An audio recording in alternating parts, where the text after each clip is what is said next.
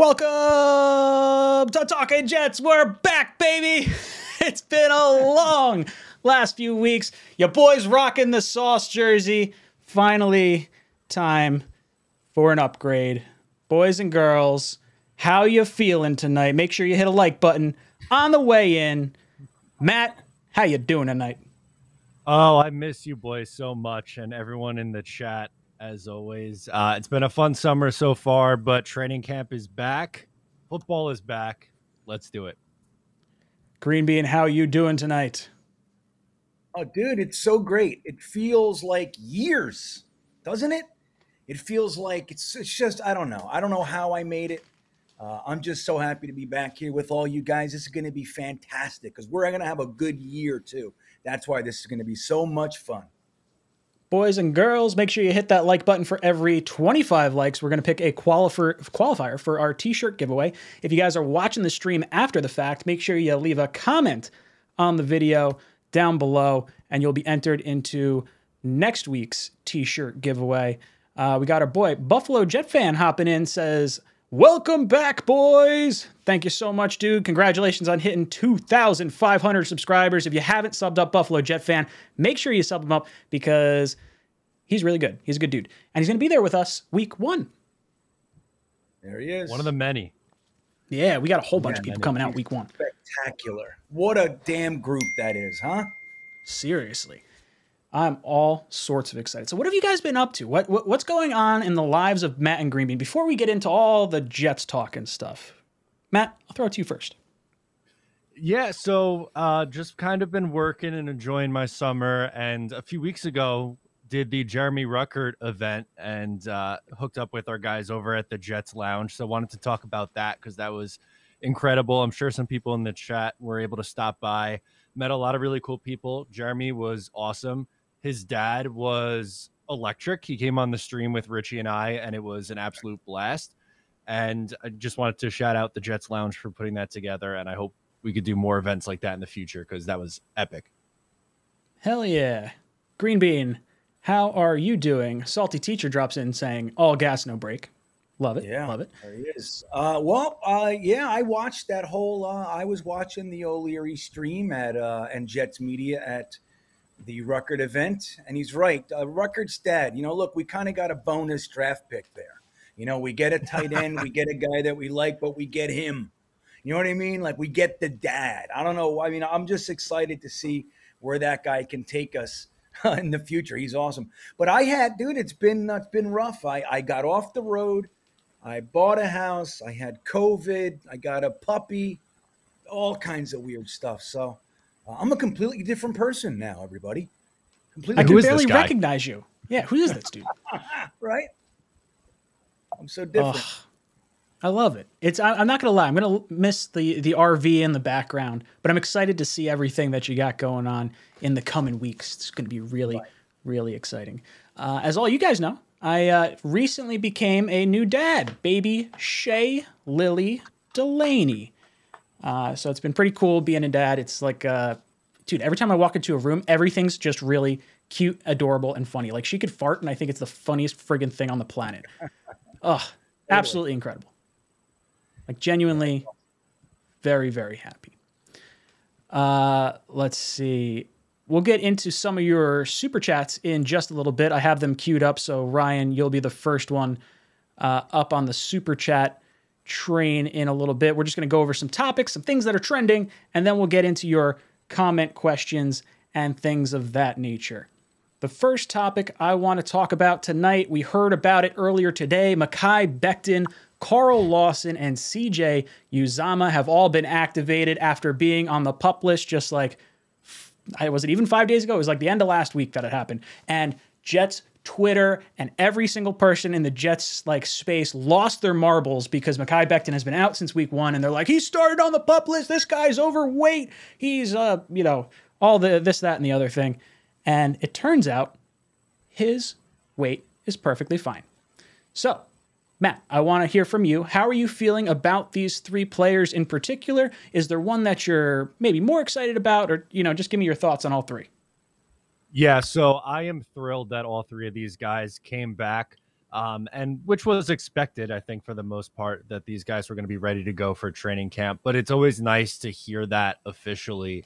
And I'll start with the one who is a free agent in CJ Uzama. I think he's going to be such a nice piece for this Jets team, a veteran pass catcher who's going to be solid. I don't think he's going to be a star, which they don't need him to be, but he's just going to be solid in both the run game as a blocker and as a pass catcher.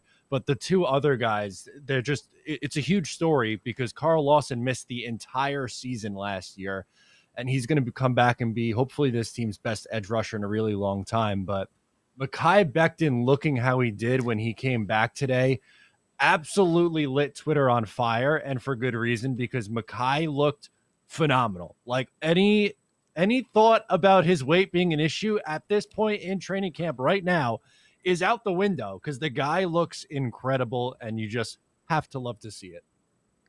Green Bean, how about you? How you feeling about the guys we got back in Uzomah, Lawson, and Becton? Well, it's just so, look, you know what? Like sometimes I wonder, like, you know, look, the Jets are going to do things the way they think they're going to do it. But I wonder if if they could pay attention to the optics of a situation just a little bit for the very fickle fan base we have. Like they knew as soon as they said Becton was on the PUP list that it was going to be 24 to 48 hours of complete meltdown, right? And that's what we saw. I wish maybe sometimes I go, hey, why don't we just not do this? Because like these fucking fans are going to have heart attacks. Why don't they just, just do that for us? But so one of two things happened. Either all the stories a month ago about him being 400 pounds and Boomer Esiason saying that the Jets are going to cut him were false, or Mekhi Becton figured out a way to lose 30 to 40 pounds in mere minutes. And so one of those things is happening. So we got to figure out what that is. My feelings are I could not be happier to see Mekhi Becton walk up the way that he did today. When it boils down, dude, he's one of the most important players on the team. The Jets did not draft Ickey. We did not draft Evan Neal. We did not go out there and break the bank for a free agent tackle. We didn't even sign Riley Reif when he and we learned today why we didn't sign Riley Reif, man, with that contract. But, we didn't do anything. We got a pipeline guy in Max Mitchell. Obviously, we re-signed Connor McDermott, Chuma Edoga, who Matt O'Leary's very, very high on. So we have those guys. But, we didn't do anything that says the Jets aren't confident in him. So the idea that he walked up and looks the way that he looks, it's positive. How could it be anything but positive? If he stays healthy, dude, we have something. Okay, we already saw what he could do. Carl Lawson, look, we saw less of Carl Lawson than we saw of Becton last year, man. So if we could have that guy and Jermaine Johnson actually like stay healthy for a while and get in the defense together, again, we might have something there too. I mean, it's exciting, man. I want to start the season with the team that Joe Douglas has built. Can we just do that? 1 year, have the team show up to the season that we actually built is a good sign. Yeah, 100%. Going through this list, Uzomah coming in, I am really looking forward to him. I think this is the best tight end room that we've had probably since I've been a fan. I mean, really, there's not a whole lot of competition. We've had like flash in the pan kind of guys the last, over the course of the last 20 years that have been, better than some of our other guys. But I think between Conklin and Uzomah and then eventually Jeremy Ruckert, I don't know how much we're going to see of him this year. Maybe a little bit more of a red shirt type season for him, but really looking forward to what we get out of those guys. Uzomah was just a decoy in the Super Bowl. He wound up getting hurt in the Chiefs game, in the AFC Championship game, and they wound up using him as a decoy to try and, obviously draw some attention away from some of the other guys, Jamar Chase and the like. Carl Lawson, hands down the most exciting player that we had coming into camp last year that I think everyone was really fired up about. He was, arguably the best edge rusher that we've had going into a season in a very long time, ruptures the Achilles and then gets knocked out for the year. So to see him physically able to come back for the start of training camp is really, really exciting. This guy's an absolute workout warrior. And of course, we've got one big ticket, Mekhi Becton, coming into camp looking like he's about to rip someone's head off. This cannot be understated. This guy's going to have so much fire this year because of all the bulletin board material that has been out about him throughout the entirety of the offseason. Not even just the offseason, but really since like week 1.5, week 2, whatever you want to call it. They've been ripping on him for his inability to come back on the field, the weight. And, I think Green Bean said it the most of all of us, is just don't listen to the beat reporters. They don't know what they're talking about. You're looking at the pictures and everything we're getting from Mekhi Becton, and people saying he's 400 pounds. I don't think any of us saw 400 pounds, or at least it didn't look like it. He didn't look like he was heavier than he was, at his playing weight. So, could there have been some smoke to the fire? I mean, maybe at some point in the offseason, or maybe it's just the front office starting to like light a fire and think like, oh, you know what, let's really tick off Mekhi Becton, and then he's going to play even better than we anticipate him playing. Probably not. Well, that's possible, right? I mean, think about it, Ryan, right? Like we like to think that Saleh is this master motivator guy, right? We like to think that that's what we hear. Guys saying they want to put their heads through tables and stuff, run through walls, all that kind of stuff. Wouldn't it make sense that Saleh kind of has a little bit of a method to this madness before at the end of the season, right in the offseason, said that, George Fant is going to have the right to compete for the left tackle job, saying, not saying he looked great, not saying he's happy with him, all those kinds of things. And look, Becton showed up with a big bus shirt. So clearly it's having an impact. Now, whether or not it is Saleh, I don't know, but it would make sense if some of this had something to do with Saleh's little tactic to keep Mekhi Becton motivated.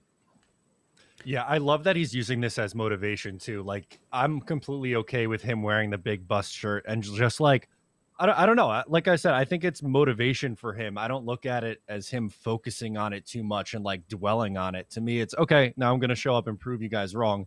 And again, I'm going to go back to the picture from today. Like, I audibly gasped when I saw that picture because everyone online was talking about how this guy, is an Eminem away from 450.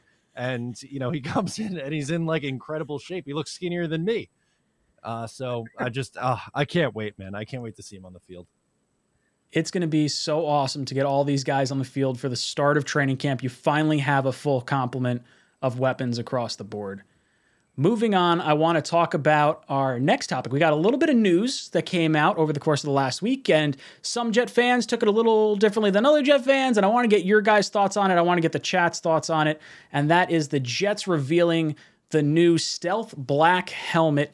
I guess I'll go first on this one. This was something that I saw, and I was like, wow, that's a cool-looking helmet. That's really nice. But it looks like it should be part of our uniform. It doesn't look like it's an alternate helmet. The NFL allows you 3 alternate uniforms per season, and the Jets are using those 3 alternate uniforms on the stealth black helmet. Like, for me, I don't think it's a bad helmet. I just think it should be part of the black uniform. I think the green helmet should go with the green or the white jersey. I think you could have a white iteration of this helmet, and then I think you could have done a quote-unquote alternate helmet with the logo everyone has been dying for, the logo that's behind Matt's head right there, the Jet swoosh, with like a white helmet and the sparkly green on the inside. That would have been so awesome. And I think they dropped the ball in terms of that, but I don't think it was so bad as like, oh, this is a horrible decision. Everyone's going black helmets. Why is this, I don't know. I think of all the black helmets, and of course I'm biased being a Jet fan, I think this one looks really sharp with our jerseys. I think there's some other teams that maybe don't have as nice of a black helmet with their logos. I think the green, the white, the black all complement each other really well. Matt, I want to get your thoughts on the new helmet.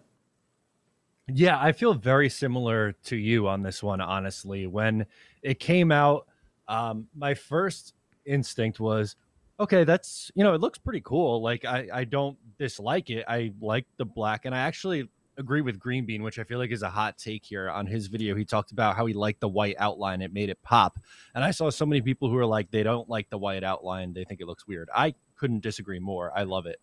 But at the same time, it felt like, yeah, it's nice, but they kind of missed the obvious here. And like Woody Johnson was just teasing us all off season long. He had that tweet in June where he was talking about, oh, look at those throwback helmets, or what do you think of these helmets? And there's a Ken O'Brien highlight. Like, that was just teeing it up, and we were sitting there like, oh my God, like little kids waiting for Santa Claus on Christmas Eve. And then the next thing you know, it's like, oh, here's this black helmet. like just out of nowhere. And it's like, no, this isn't what we wanted. This is cool, but like it's not. I don't know. It was just so obvious, and I feel like they missed the boat. Green Bean, what about you? How you feeling about the new helmet?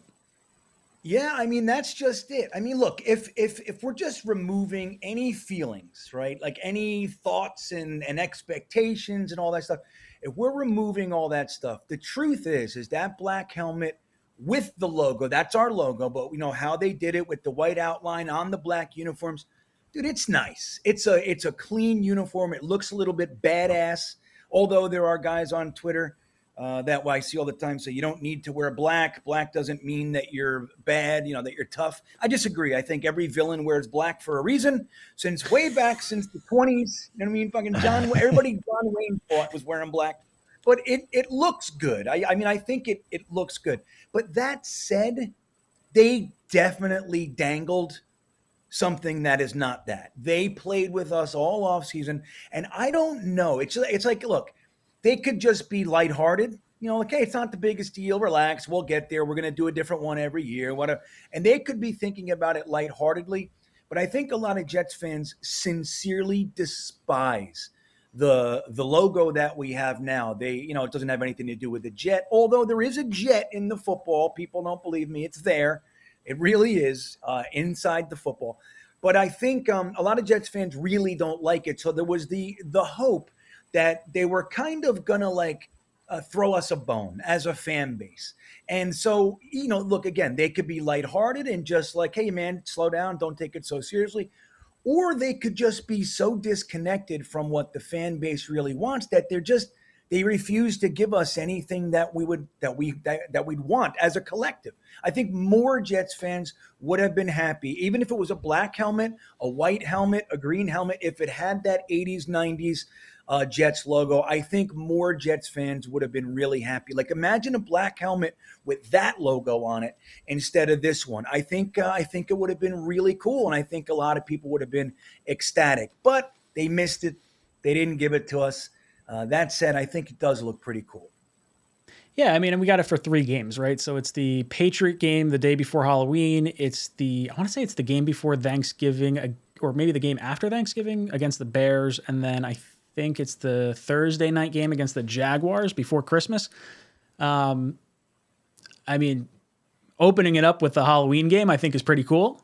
I think it makes a lot of sense. And then I think the other 2 are like probably our best shot at maybe getting a victory in those helmets. And obviously you don't want to have losses at any point, but it's always nice to kind of start your new uniform with some victories. I feel like we've had that a few times throughout our history, at least for a little bit there. Moving on. Bye-bye, little helmet. We have to talk about our draft and some of the guys that we're really looking forward to. So the rookies reported last Tuesday. All the vets came into camp today. We have 7 new guys on this team. The top 4 are really the ones that I think a lot of people are talking about. So I want to ask you guys, which rookie are you most excited for? Matt, I'll throw it to you first. Zonovan Knight. No, sorry. I think he has a chance to make the roster as a UDFA. But this is such a hard question to answer because there's all of them. But to be honest with you, I think it's Garrett Wilson. And this is the one that I've talked about a lot because it seems like he's almost being forgotten to an extent because Sauce Gardner was taken first, 4th overall. And number 1, it was surprised because a lot of people thought they were going with an edge at pick number 4. So some people were surprised by that, but he was the big name, didn't allow a touchdown in college. And then the trade up for Jermaine Johnson gets so much love. And then Breece Hall gets a ton of love too, because he's probably the one who has the most immediate impact right away on this team.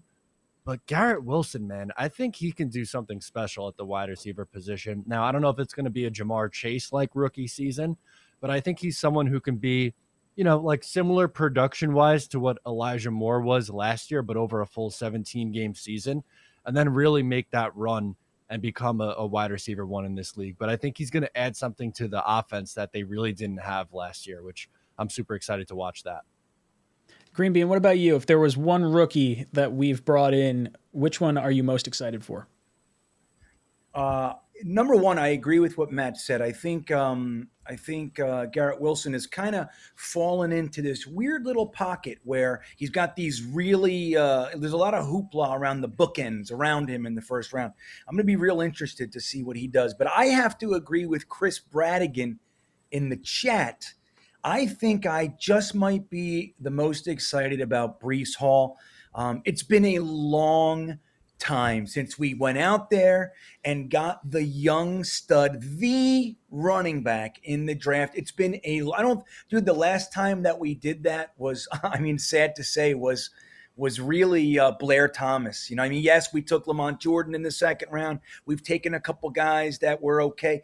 This is the running back in the draft. And yes, there's been a devaluation of the position over the years, so we don't see as many first round backs. 10, 15 years ago, this guy's a top 10 pick because of the value of running backs in the NFL. He's clearly the best back in the draft, at least as a prospect, right? Clearly the highest, the strongest prospect. And what he's going to be able to do alongside of another running back that I just love. I love Michael Carter. I couldn't love that guy more than I do as like just a guy on our team, his talent, his personality, everything about him. I just love him to death. Having those two guys together, but adding Breece Hall, dude, there's even lots of talk about, when compared to the last 2 or 3 years of running backs in the first or second round, he's either the top or maybe behind a Najee or somebody like that. Like he's way up there, and it's going to be great. Yes, the offense is more geared toward the pass, but we still need a damn running back. Look at the Colts, look at Taylor, and look what they were able to do. This is our opportunity to do that, and I think, oh man, it's about time, and I couldn't be more excited. That's my guy, I think, Breece Hall. Yeah, I think when I'm looking at this whole rookie class, I'm kind of echoing a lot of what you guys are saying here. And Garrett Wilson definitely feels like the one that's sort of fallen victim of like the other exciting picks. Like this guy is equally as exciting as all the other players that we took, but Sauce was the talk of the draft at the top because we did not take the edge rusher. And then we trade up for Jermaine Johnson at the tail end of the first. So that weird middle child kind of syndrome almost. And then Breece Hall, we almost came back into the first to go get him. And he's, like you guys have said, probably going to be the most impactful player in their rookie campaign. I do think he's going to win Offensive Rookie of the Year this year. And while I'm excited for all these guys, Sauce Gardner is the one I'm really looking forward to because I finally got a jersey. I got the custom Sauce jersey. I didn't even go with the Gardner. I actually got Becca the Gardner jersey. But yeah, I'm looking forward to this. He reminds me of as much as I loved Revis, I think there was a part of me that really liked Antonio Cromartie a little bit more. And it's weird. I don't know why, but it's like the ability to get the interceptions, the long, lanky guy. He was so fast. And a lot of that had to do with guys not getting, us not throwing or them not throwing at Darrelle Revis. But I think Sauce Gardner this year is in a position where he may not necessarily go up against the number one wide receiver on the opposing team. He may wind up going against the number two because DJ Reed last year was a top 10 corner. So I think you let him get his feet wet, and I think he's going to wind up, I don't know, if we said the over-under was 3.5 interceptions in a 17-game season, assuming he stays healthy, Matt, you think there's, what do you think, 3.5 interceptions for Sauce Gardner this year? I think I'd take the over. I think I would, if I was guessing, I would pick 4. I think he gets 4 interceptions. But it's been so long since the Jets have had a corner who could consistently take away the football like that. And, a lot of people point to Revis and how great he was, and he was phenomenal, but people stopped throwing at him. So it's not like he was coming away with 5+ interceptions a season. So I think that'd be awesome if he hits more than 3.5. And I think he has a good shot to. Green Bean, what about you? You think Sauce gets to 3.5 interceptions? Over under? I'm going to go with the over. Why not? 17 games. He's got a nose for the ball. I think that they're definitely going to test him. He's a rookie. I know he didn't give up any touchdowns in college, but that these NFL teams aren't spooked by what somebody did in college. They're going to try to exploit his youth, his naivete, his inexperience. They're going to try to go for it. I would love nothing more, man, for him to open it up Week 1, while I'm sitting right next to you guys, Sauce Gardner gets his first pick and skiddly ding dangs all the way down to the end zone for us. Wouldn't that be great? I'm going Yep. with the over. How could you possibly say under right now? No, I can't do it. I love it. And you know what about week 1? Can't wait. Can't wait. Ooh, there it is. First drop. That thing's fun. Oh, yeah, guys. I'm really, really excited for week 1. We're going to be in the hangar with Sack Exchange, Buffalo Jet fan. Let's talk Jets. Tyson's going to be there. It's going to be a whole good time across the board. Now, moving on from our rookies, we got to talk about our franchise quarterback, Zach Wilson, and what his expectations are. And I do want to touch on a little topic that some of you guys may have heard of, a really wild topic, the whole him potentially sleeping with his mom's best friend. Whether it be truth or not, I think he's walking into camp getting a standing ovation from the rest of the team. I thought it was really funny. It was definitely embarrassing. It's no one's business, but like, I don't know. Anytime you see something kind of like that, I feel like there's, I don't know, you just got to laugh. There's too much, I feel like, negativity in the world. And like, when you have a chance to kind of have a good belly laugh with the rest of the NFL, that's kind of what you have to do here. So Matt, what were your thoughts on that ridiculous story? I agree. It was hilarious. It was awesome. And, you know, a lot of times the off-season stories we're used to is, unfortunately, our quarterback getting their lights punched out, you know, or someone driving 100 miles an hour with a kid in the car, like just like all these awful, terrible things. But this one was a funny one, and I don't know if it's true. I hope it is. I'm rooting for it to be true. But the NFL world and the internet rallied around Zach Wilson, which was awesome. I love that. And yeah, like just getting to the expectations part of it now. I think he is primed to take a year or two leap. I don't want to give out my exact stat predictions yet because I'm really working hard on doing a series of projecting like the entire offense and their stats. And like, I started with the receivers and like, okay, what if like this guy gets 800 yards and then I had Zach throwing for like 5,200 yards. I'm like, okay, this is not happening. So like, we gotta work. I think a lot of people, and when they lowball Zach, like I did a video a few weeks ago because I saw a lot online. They're like, oh, Zach just has to get to 3,500 and we're okay. And I was like, well, if he's playing 17 games, do we realize how little 3,500 actually is here? If you do the math and work backwards from it. So I've started with the receivers first and I've been trying to iron that out. But if he can look somewhere, this is kind of generic, but around the middle of the pack quarterback wise, he doesn't have to be a top half of the league guy just yet, but he has to take a significant stride forward and most importantly, play a full season. Yeah, what about you, Green Bean? How do you feel about the story? And then how do you feel about Zach Wilson's expectations for this year? Well, number one, it's funny. He happened to be hanging out on a guy's trip with a bunch of alphas in the mountains when it came out. So I could imagine how that went down. Look, you know, here's what I'll say about it. Everybody's feelings aside, I've had some lady friends of mine say, you know, he shouldn't be getting, elevated, propped up for this. I have had guys say he's the king, you know, and everything in between. And it's all fine. The only thing I really like about it is that when it was released, the story itself, it was an attempt at knocking him down a peg.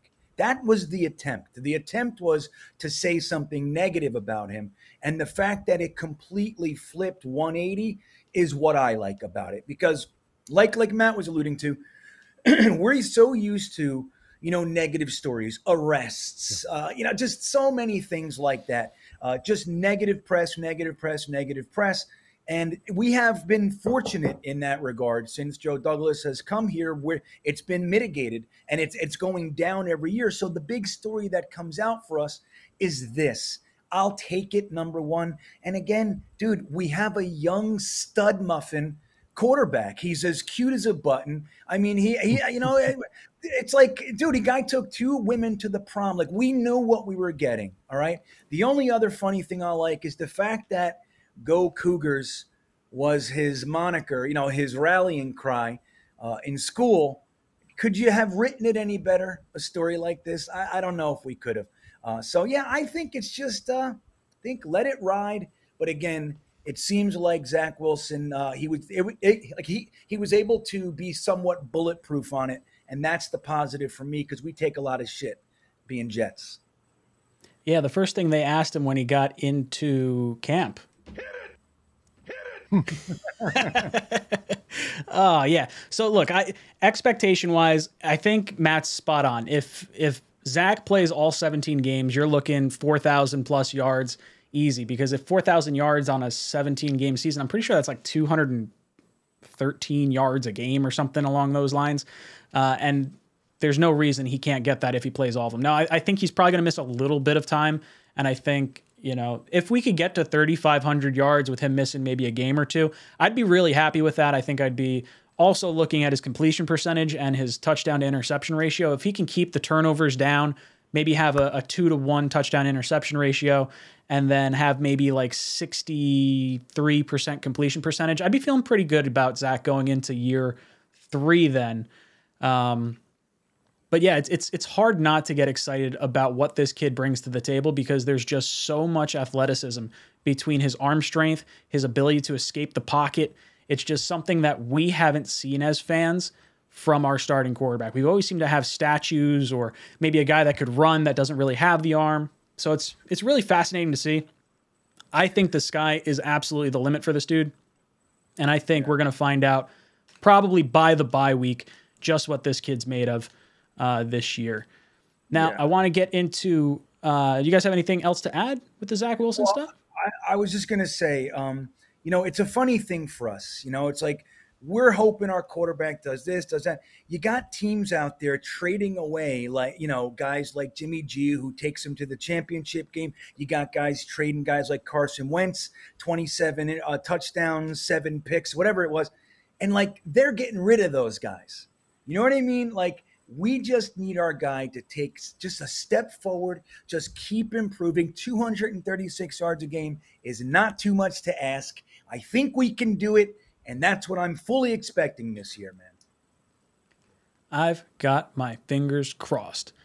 All right, let's jump into some of our super chats. For those of you guys hanging out in the chat with us, make sure you hit that like button for every 25 likes that we get on this video. We're going to pick one t-shirt qualifier from someone in the stream. All you have to do is be hanging out in the stream. And you could get qualified, so make sure you hang out and hit that like button. If you're watching this after the fact, after it's aired, all you have to do is leave a comment on this video down below, and you'll be entered into next week's t-shirt giveaway.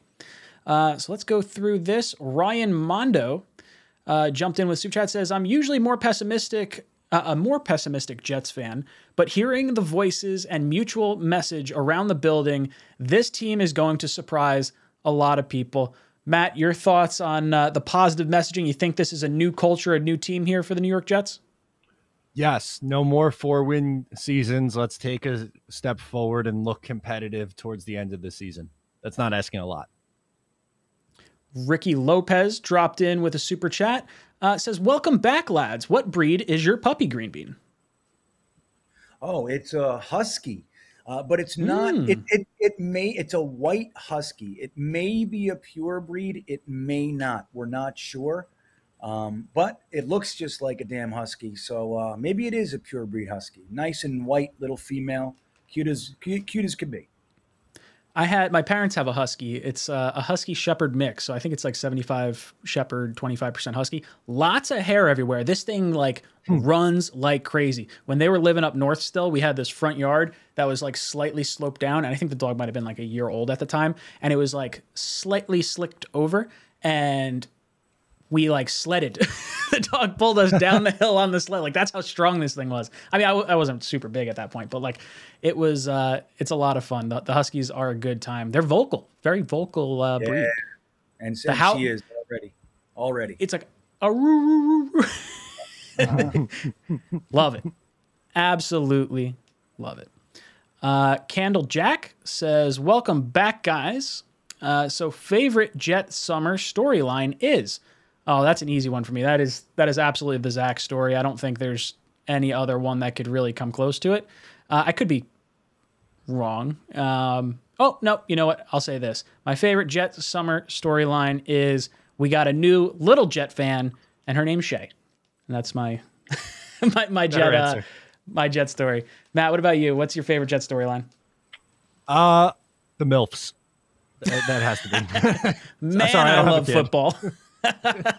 Green Bean, what about you? Well, I just want to make comment. I don't think you guys, there's 470 people in here right now. I don't think you're appreciating the just downright dedication and jet green heart that Ryan has. His daughter's name is Shay, guys. Are you putting two and two together here? We're just slipping right through it like we didn't catch it. Shay, you get it? Oh, I can't even, I don't even Shea have the ball. Stadium, baby. That's There you right. go. Come on. That is Die Hard if I've ever seen Die Hard. That's commitment. I love it. I want you to know that. My favorite storyline has got to be that Mekhi Becton is fat. That's my favorite. I could read about it all day. You know what's really funny? Like my whole thing on like Twitter and everything is just to say, I'm not getting upset. I'm not getting up. I'm not on any ones. I don't not believe. I'm just going to wait and see because the beat has taken us down, fake roads before. Right. And so I've had Twitter people literally tell me that they trust their sources and their sources are telling them that Mekhi is not only 400, he's over 400, 425, and the Jets are furious and they are going to trade. These are sources. So I love this story. I love that. We don't know what he's going to be this year, but I just love that he walked into camp looking like Tom Selleck. That's an old reference. Tom Selleck at camp today. So that's my favorite, Mekhi Becton. I love it.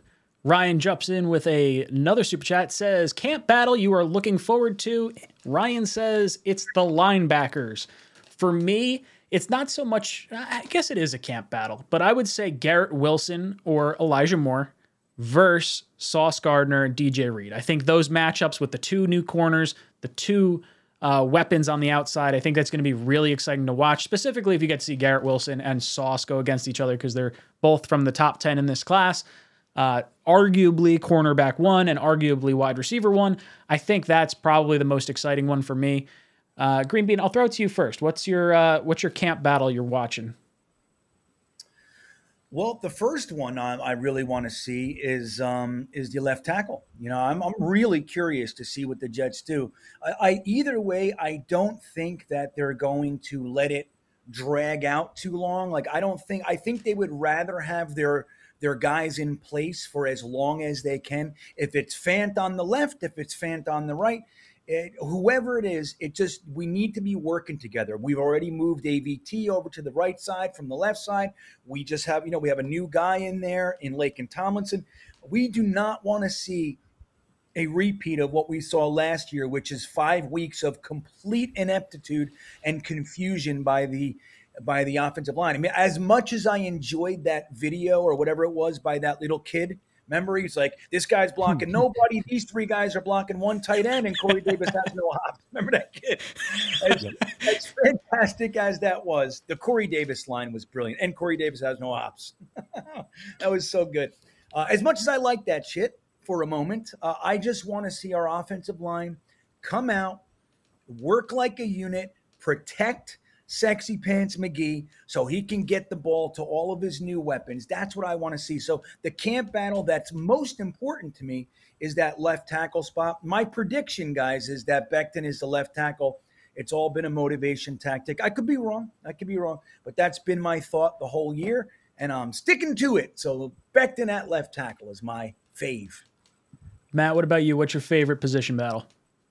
Yeah, that's a great answer from Green Bean, by the way. I'm rooting for Mekhi. I think it's going to be Fant, personally, but I'm rooting for Mekhi. I would prefer it would be Becton. But I'm going to go a different direction here and say the defensive line, because I have no idea who is making this roster and who is getting cut. There's just too many bodies here, and there's going to be some good players who are getting cut at the back end of this roster. So we'll see. I have no idea who it's going to be, but I think that's the position I have circled right now. Green Empire Lawn Care says, plot twist, Becton had a fat suit on the entire time. I love that. I'm going to take that as fact. I'm not going to fact check it at all. I'm just going to pretend that is my reality, and I think it makes sense. Liberal Irishman says, no more freeze bean, the end of an era. I know. I put out what was that Instagram? I think it was. I did that. I made a little tile out of it. Dude, I'm like, look, just like Ryan said, like I am going to miss, honestly, there was a warmth about like, almost like an excitement about like, I don't know where I'm going to be. I would call these guys and be like, guys, I'm going to be in Oklahoma. And I don't know what, I don't know what the internet's going to be till I get there. So there was a lot of that, but on the other side, as charming as that might have been, for me, it was terribly stressful. You know what I mean? It was stress at the highest level. So the freeze bean thing, I'm sure he'll pop his head back up from time to time. But guys, I'm really happy to have actual internet. I got to admit. See, I think what's going to happen is I'm just going to have to freeze Green Bean's video from this side, and we'll just call it Freeze Bean from that. And then it's not as bad. Nose Kills drops into the super chat, says Becton pushing 400 pounds was a reference to him adding more weight on his training sled. The beat just misunderstood it. Oh, that's a meanie. I like that. We can pretend that's definitely the way that was going. Spectre Gaming says, any confidence in the splash move in the secondary? I don't think Bates gets moved. Yeah, I'm with you, Spectre. I don't think Bates gets moved. They're trying to win a Super Bowl. They're going to let him play out that franchise tag, and he's going to hit free agency at the end of the season. Nor do I think Joe Douglas would want to give up a first plus more picks to get a safety in a season that I don't think anyone, if they're really being honest with themselves, believes the Jets are going to be in the playoffs. Like, if they were, like, lighting the world on fire and we're at the trade deadline and we have like 2 losses, then maybe they decide to pull the trigger on something crazy. But I don't see why the Bengals would want to move on from Bates given where they were last year and how this team's set up to play. So Matt, I want to hear your thoughts on any splash move in the secondary. I think it's pretty unlikely. Now it'd be fun and I'd be interested. Like if, let's just play a game for a second. Like let's say Douglas could flip the Jets second round pick for Bates and extend him. That'd be like, okay, like they're trying to like make some moves on a guy who's, still young and going to be a part of this team for a long time. That's interesting. But I don't think it's very likely for the reasons that you said, because Cincinnati's still very much so going for it. I really don't know if there's going to be any moves at this point from the Jets. I thought Riley Reif was going to be someone they'd bring in. He got the bag today. Like, dude, more than double the amount of money I thought he was going to get, which is wild. I thought maybe, $5 million, $6 million, something like that. But no, he got paid. So we'll see. Maybe someone gets cut from another training camp and they pick him up. Fat Gandalf drops in, says Becton is 400 because muscle weighs more than fat. Ooh, I like that one. It's a good way to think about that. Prime Mover says, I don't get the love for the swoosh helmet, with the exception of the sack exchange and the shootout. The obvious players, no good memories. See, the good memories for me was I was a young kid with that swoosh logo, and then ever since, like, I'm not gonna lie, I didn't really love our just previous version of our logo. I actually do like this logo more than the last one we had. I just thought it was so different with the swoosh, and I don't know, it's just, I think I like the shiny green. I'd love to see that logo with this current green, but for me I think it's more of a nostalgic thing. Matt, or I guess either one of you. Matt, first with you, what do you think about the swoosh and why do you like it? Yeah, I think we should have, after me, obviously, I think we should toss over to Green Bean on this one because he could speak more to the 80s. But for me, I think that, like, I don't know, didn't they go to an AFC championship game wearing that logo? Like, I feel like that's some pretty fond memories. I don't think so. I think they switched it the first year Parcells got here. No, we did. No. We did have it with that in one? the 80s. Yeah, 1980. Oh, I thought you were talking about the 90s. Okay. No. I actually don't like the 90s version of it with the Kelly green. I like the 80s where Kelly it's green like either. Thank you. Yeah, see? Green bean on the either. same page, and with the helmet with the white face mask. I don't like the helmet with the black face mask in that logo, and that's more Yeah. 90s and Kelly Green anyway. But going off the rails a little bit, I just think it looks cool, and it's from a good era. Like, I don't know, when I think of bad Jets football eras, I think of the last 10 years. I think of the 70s. The 80s to me is one of the better times in Jets football, I would think anyway. I know I wasn't around for it, but Green Bean, can you correct me if I'm wrong here? Well, it was a pretty bad time. I mean, like Prime Movers saying, there were some really epic pieces that came out of that. But I have to be honest, when we switched over, like when Parcells came and we switched to the back to the white helmet, or another iteration of it, but the pretty much the same logos we had with the Namath era. I loved it. I do not like Kelly Green. I don't like the color, and I didn't like the non-gloss aspect of our helmet. It was almost like a flat green. It looked to me, and even back then, and I was going to get a tattoo of it anyway. I said this: it's always going to be our logo, so I'm always going to be a Jets fan. I'm grateful I didn't get it now, but I didn't like I like how like our helmets now. There's a very high gloss sheen on it, right? It looks pro. I always felt like the '80s helmets looked kind of like Bush League. Now, the actual word mark itself with the jet going over the top, I think that's really good. And I think one of the things that a lot of people like about it is that it actually has a jet on it, like a real like it has a jet. Like the Jets are a weird, anomalous team. Like we don't have anything to do with jets. We have helicopters fly over the damn stadium. Like it's weird. Like we're a weird organization. There's no color. Like a lot of people were pining for like maybe a gray, just something that looks like a damn Jets, and we have something, but we have nothing. So I think that's where a lot of people were going. Plus, like you said, Ryan, a lot of us grew up, at least with, when we were younger, at least to some degree, that helmet, so it's nostalgic.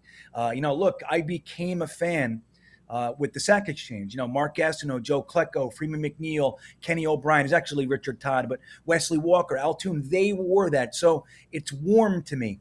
That said, when you look at our success, we had the success with the white helmet. We had a little smattering with the green helmet. And then even in the 90s with Parcells, that's our AFC Championship game. That's our 12-4. That's Herm Edwards years, which were great. We had the Rex Ryan years. Those white helmets, that's really our best, and that's my favorite. But I get why people are liking the 80s. But Prime Mover's got a good point, man. He really does. Jets Carpetbagger drops in the super chat. This one's for Green Bean. I may have missed this, but what is the status of Connor Hughes Green Bean exchange? For those of you that don't know, Connor Hughes is going to be on Green Bean's show at some point. Green Bean, you want to take tonight. Yeah. I wasn't sure if I should say it or not. So yeah, it's okay. It's all right. So what happened with it, we'll get into it in some detail tonight, but after this show on Green Bean Jets Fan on YouTube, my channel, at 10:30, Connor Hughes is going to be my guest rather than go back and forth, tit for tat. And let me tell you guys, the night, that we were talking about it on the Thursday thick of it, I was up until about 1 a.m, and I was already making videos. I had a whole beat, with some of the things he said. I was editing and engineering and all kinds of shit. I wanted to have some fun with it. But it turned out that it's going to go this way, which I think is much, much better. We're going to spend an hour or so cutting through the baloney, man. We're going to talk about the divide between the fans and the beat. We're going to hit it head on, man. And I think you guys should come. It's going to be interesting. And I was just talking to Connor Hughes not 20 minutes ago, confirming again that I always get the idea he's not going to go. He's not going to come. You know what I mean? That's my fault. But he just confirmed again, man. He's going to be on 10:30 tonight. So it's not over, Jets Carpetbagger, but that's what we're doing. But we'll find out how it ends or how it goes tonight. We don't know. Yeah, I think it's good that you guys are hashing it out face to face as opposed to the cryptic, messages back and forth or anything like that. I think it's good on both your parts for sure. And I'm definitely going to be tuning in after this stream over on your channel.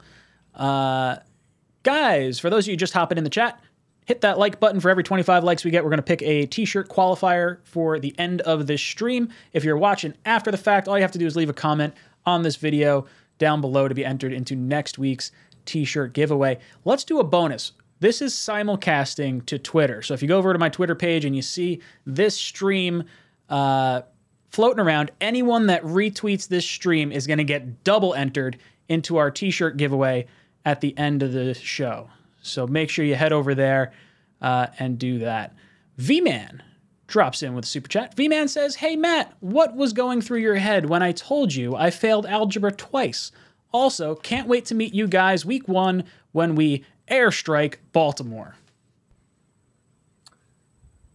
V-Man, I can't wait to meet you, number 1. And number 2 was, I was thinking, oh my God, I can't believe he's being this much of a dick on a rounding, quote unquote, error. That wasn't really an error, by the way. So here's, V-Man called in to correct me to say that 235 yards exactly doesn't get you to 4,000 yards. It gets you to 3,995.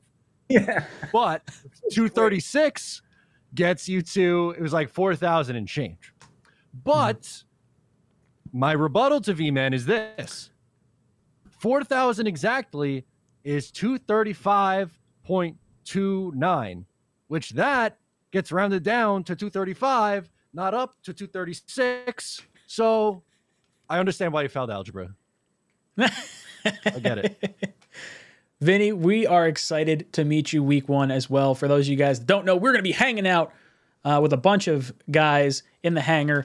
And I think we're trying to figure out where we're going to be in the parking lot. Somewhere near, I think, J3 is roughly where we're going to wind up. But as we get closer, we'll let you guys know for sure. Spencer. I just talked to Bill tonight, too, for Jet Nation. They're going to be right in this area. So there's going to be a lot of us, man. Like, it's obviously us 3. It's the Jet Lounge guys. You got the Gotham City guys. You got Tyson in primetime, Buffalo Jets fan. Jeremy's flying in. Like, there's a lot of the content creators, Jets Media, obviously. Blewit's going to be there. Blewit, right. And then Jet Nation's a whole tailgate. There's going to be a little area that we are all kind of consolidated. It's going to be epic. Like, if you're at that stadium, make your way over, dude. Like, it's going to be an absolute blast. I can't see it being anything but that. So it's going to be fun, man. I'm psyched.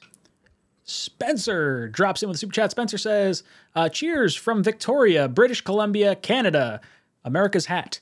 Good luck to the green and white this year. Thank you. Much appreciated. Is that a hockey logo? It looks like it's a hockey, or maybe it's lacrosse. It might be lacrosse. I'm looking at his avatar. I'm going to pretend it's hockey because you're from Canada. It looks like lacrosse on a hockey rink. No? Yeah. You know what? That makes sense for being Canadian, I think. It looks like he's super polite on ice. I think they're born with ice skates on already. I'm pretty sure. Pretty sure that's how that works. Everything's a C-section in Canada. Nee M. Lassiter, thank you for the super chat, says, what position group are you most excited to see and which has the most potential surprise? Most excited to see, I think, is definitely the tackles because of how important that's going to be to our success. Most potential to surprise. Maybe the linebackers, because I don't really have much of a, I don't want to say a positive outlook on it, but I feel like that's probably the position we're going to target heavily this offseason in 2023, whether that be through the draft or free agency. So for me, when I'm watching Quincy Williams and I'm watching CJ Mosley, I'm hoping that one of those guys kind of pops off on tape. So I would say maybe the linebackers look for someone like Nasser Al-Din or Sherwood to kind of bounce back after getting hurt last year. Not something definitely not an exciting position group, I think, but maybe the one with the most likely potential surprise. Matt, what about you? I'm going to say defensive line for the position group. So I'm going to double down on my answer from earlier for camp battles. And then for potential to surprise. Yeah, this is kind of a cop-out from but I'm going to take it anyway. I'm going to say wide receivers because I think Jet fans realize how good this group can be, but I think the national media and fans outside of the Jets don't realize the potential the wide receiver group has. So I'm going to say the wide receivers. Green Bean, what about you? What position group are you most excited for?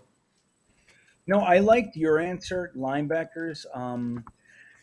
But I'm gonna say wide receivers is really an interesting one to me, alongside of the defensive ends, but like specifically wide receivers. Like, guys, this has been an area of weakness for us forever. Even when we've had good teams, a lot of the time we didn't have like good wide receivers. We had like, a collection of like possession guys or team guys, Now we have arguably one of the best wide receiver, at least, potential wise, that we've had ever. I mean, these guys, if let's say that they all just hit their potential, Garrett Wilson, Elijah Moore, even Corey Davis being a former first round pick, Denzel Mims, Braxton Berrios, like, dude, if these guys click, they, it can be very difficult. Like Elijah Moore said, I don't know how anybody can cover all of us, and I get nervous with that kind of boastful stuff. But at the same time, if everybody's on their page, on the right page, on the same page, if Zach Wilson is protected, and dude, these wide receivers, I'm so excited to see how they develop. We have actual legitimate talent, 3 first-round talents, and Mims could be, you could argue that he's a first-round talent. So that would be 4 first-round talents in our wide receiver room. That's nuts. That's the one for me. I hope they friggin' explode. Oh man, Mims is an interesting one. I hope like hell that he makes this team and that he makes a name for himself in the league. But when I'm looking at like the roster from a targets standpoint, I'm expecting Breece Hall and Michael Carter to be ahead of Mims. I'm expecting both tight ends to be ahead of Mims. I'm expecting Elijah Moore, Garrett Wilson, Corey Davis, Braxton Berrios to be ahead of Mims. So now you're talking he's the 9th option in terms of targets. And I just don't know how it's going to shake out. I think we're going to try and prop him up in the preseason and try to swing him for some type of pick, maybe like a Chris Herndon like we did last year. But I hope I'm wrong because, we were all really excited when we drafted Mims, and that dude, if we can have him as like our 5th wide receiver and he has first round talent, that's a hell of a wide receiver room.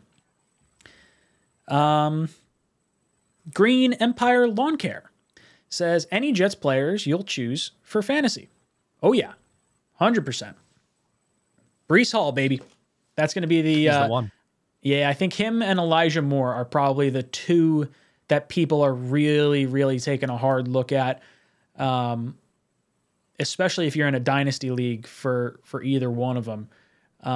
Matt, any other players you could think about drafting? In like a regular league or like a dynasty league? Because I mean, then you can go completely. We can go off the walls here if you want to go dynasty, but in a regular then league, you can say like Zach and Garrett Wilson and like all the young guys. I guess let's say regular league. I would think Breece 1, and then my number 2 Jet that I would take would be Elijah, because I think he's the one who has the best chance to go over 1,000 yards this year. They're going to spread the ball around a lot, so spoiler, I don't know if anyone hits 1,000 just because of the amount they're going to, diversify who's catching the football. But if anyone does it, I think Elijah Moore has the best chance to do it this year. Yeah, I think Garrett Wilson's going to have like that sort of slow start to the season, the same way we saw with Elijah Moore last year, just kind of working his way through the playbook. Elijah Moore and Breece for me, for sure. Green Bean, anyone, I know you don't really play fantasy, but anyone you would think to that you like Jet offense-wise that you think might pop off this year in fantasy? Yeah, I think Elijah Moore might have the best potential. I mean, look, I know a lot of people are kind of calling for Garrett Wilson to have 1,000 yards, and like Matt was talking about earlier, like he's really an interesting one because he has a lot of potential to do a lot of things. But I think it's very similar to what we saw with Elijah Moore last year. I think it's more than likely going to take a minute.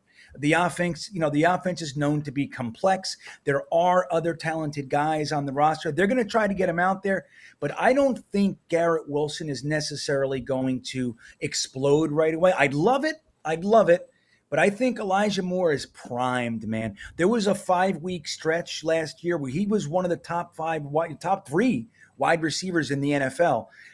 So I think if he could just kind of build on that, second year in the system, first year in an NFL offseason program, working with Nikki, the nutritionist. She's the one who made Zach's chest look all wonderful like she did. And I think a lot can be done. And Elijah Moore would probably, and Breece Hall. Elijah Moore and Breece Hall would be my guys for you fantasy folks. That's the best I got for you. Aaron Honore says, "What up, brother? You guys are back. Woo-ah. Love it. Let's go." Was waiting all summer for this." Wrestling Answer says, "Welcome back. 2 questions. Question 1, did Green Bean get a house with all of the super chats / Patreon funds?" Nice background, Green Bean. Yeah. Let me tell you, that's not how I did it. It's going to take a little while for that. But yes, I got a house. I'm in East Jabib, Virginia, wherever that is. And the only thing I have one pizzeria in my whole town here. And I got a Sicilian the other day, like 2 days ago. And I'm going to be real honest with you. It was potentially the worst pizza I've ever had in my life. Like that's what I got. The crust was so dry. And I mean, I can't even believe it's real. The crust was so dry that I couldn't swallow it without drinking. Like I had to drink to like soften the crust. Oh, it was so bad, guys. So yeah, that's where I am. And it definitely wasn't the super chats. It helped. Super chats are more gas money. You know what I mean? Hell yeah. Q2 says, his question number 2. Which 3 players are you looking forward to see compete in camp? For me, it's Carl Lawson, Mekhi Becton, and Sauce Gardner. Those would be the 3 that I'm most intrigued about, mainly because of the injuries to Carl Lawson and Mekhi Becton and how critical their positions are going to play in the success of this team. And then Sauce Gardner is just an athletic freak, and I'd really like to see how that sort of translates to the NFL. Matt, where do you fall on this? Oh, this is so hard to just narrow it down to only 3. Which 3 are you looking forward to see compete in camp? I'm going to go Becton and Lawson first as the first 2 because we just didn't get to see them nearly enough last year. Is it too chalk to say Zach? I really want to say Zach, though, because I want to see where he is at this point in year 2. It's a huge year for him. The attention's going to be around him. I gave you a very generic answer, but that's how I feel. Green Bean, what about you? 3 players you're most excited for in camp? Oh, in camp. I know what? I'm really curious about Jermaine Johnson. Like, that's our big swing, man. He's our big swing. It's been, 2006 to 2020. What is that? 12 years? 16 years. Math is 16. Hard. Wow. Is it 16? Shit, man. Let's get Vinny on here. We need some algebra. Yeah. It's been 16 years. We've taken a premium swing at edge rusher. Yeah, we've grabbed Darren Lee. Yeah, we took Leo. But as far as an edge rusher is concerned, he's our big swing. And it's in the better part of 20 years. And I would prefer if he worked out. The fact that we got him at 26 after Matt O'Leary and I stared at the monitor for 2 hours wondering what the hell the Jets just did. How did we do this? How did we get out of the first round without an edge? So Jermaine Johnson's way up top for me. I'm really hoping that, that Quinnen Williams, Carl Lawson, JFM is moving to the inside, can give Jermaine Johnson enough breathing room that he doesn't have to get like doubled and neutralized and kind of fight through that his first year. I want to see what he can do, for our pass rush alongside the other guys. And so he's way up top. And I'll say Breece Hall. And I'm real excited to see the cornerbacks too, man. Like I want to see how this works out. Sauce Gardner, G.J. Reed, Michael Carter. I'm real curious to see what Bryce Hall is going to be. I have a sneaking suspicion that they're going to have 4 cornerbacks out there. Like a lot of defensive packages with 2 linebackers, an extra cornerback. I think that could bode really well for us out there, and it's going to be interesting. So I'd say, let's just say Sauce, Jermaine, and Brees. Love it, absolutely love it. D Santana drops in, says, just keep thinking on how the NFL tried to mess up the season for us with the first 4 games. I'm hoping we can go 2-2 or 3-1. God bless Shea. SHEA. But thank you. All the same, D Santana. But yes, the first 4 games of the season, you have the Ravens, the Browns, the Bengals, and then the Steelers. Now, I do think that the Browns without Deshaun Watson is going to be a big one. This one's going to burn me up. This guy's going to get friggin' 4-game suspension or something stupid like that. I'm just going to be spitting nails. I think he's going to wind up playing the whole, hey, Dan Snyder and Robert Kraft didn't get in any trouble, and the owner should be held to a higher standard than the players. And I think he's gonna get everything he wants. He's going to get the money. He's going to get the new team. He's going to get the fully guaranteed contract, and he's going to have very limited time off. But luckily for the New York Jets, I do think we wind up missing him. So I think we can win against the Browns. I think we can win against the Steelers. I don't necessarily trust Mitch Trubisky.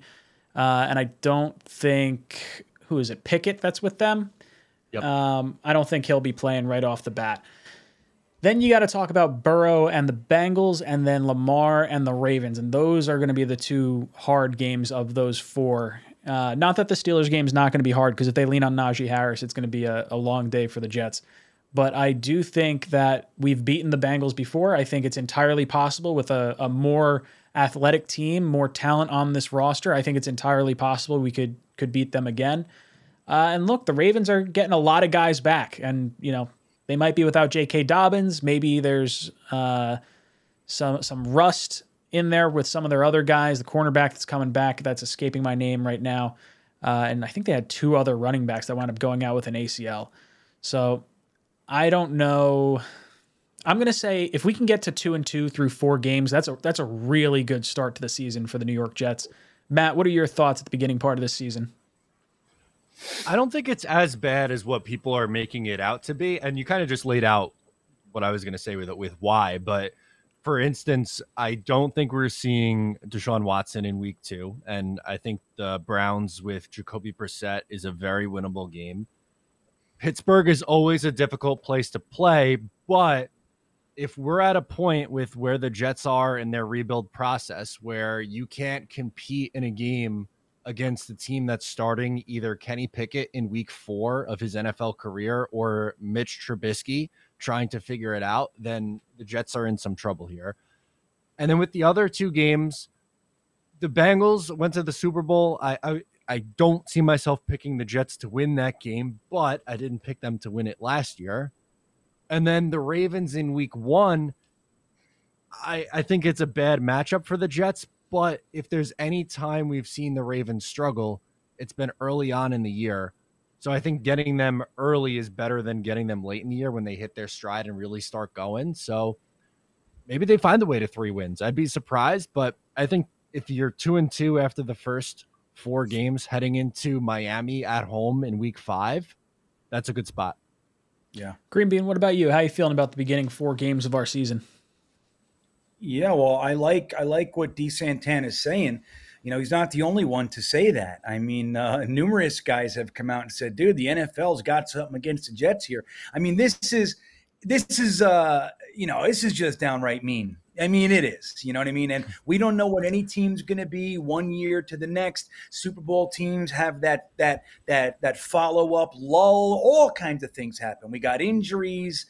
Just all kinds of stuff happens. Week 1, there's always lots of upsets and all that stuff. But when you really look at it, what the hell are you doing, NFL? Why'd you do that?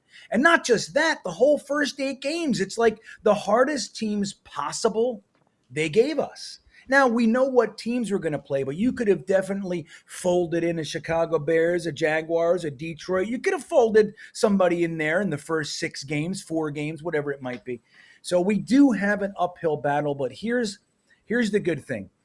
I think that the Jets are just slow and steady building a strong team that believes in themselves, that's hardworking, talented, and I think that a lot of people out there buy into the press that the Jets are just going to suck. They're going to be embarrassing. They're going to be a piss poor team.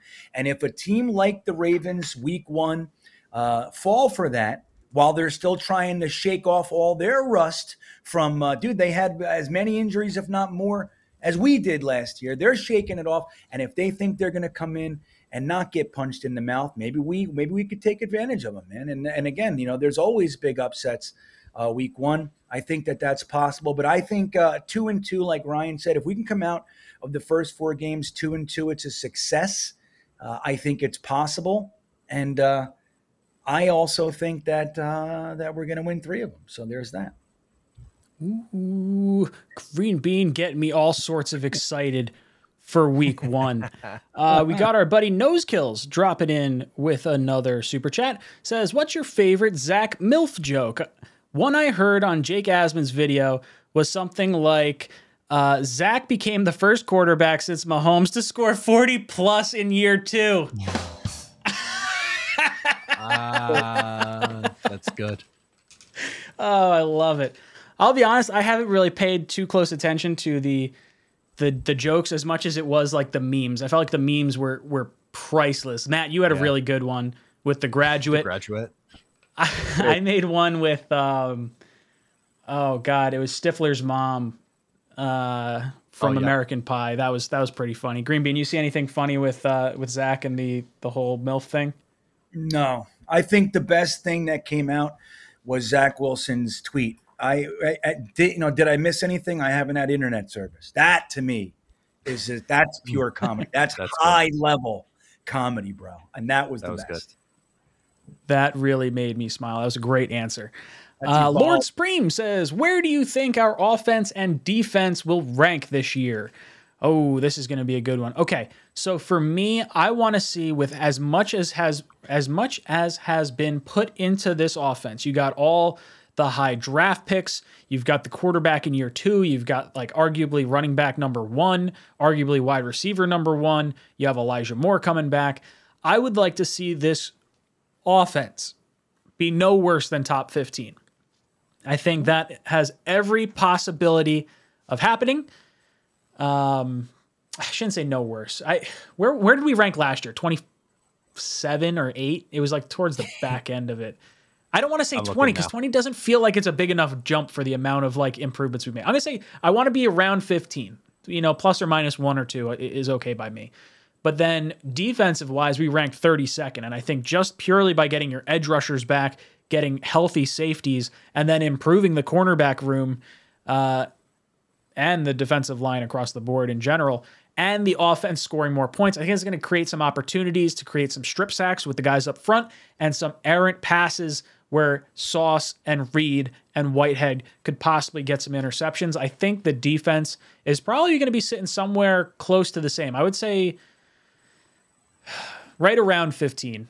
We have a tough schedule, so it wouldn't shock me if we didn't quite make that mark. But I do think going from 32 to close to 15 would be a pretty nice step forward this year, and then it gives you a nice springboard going into next season.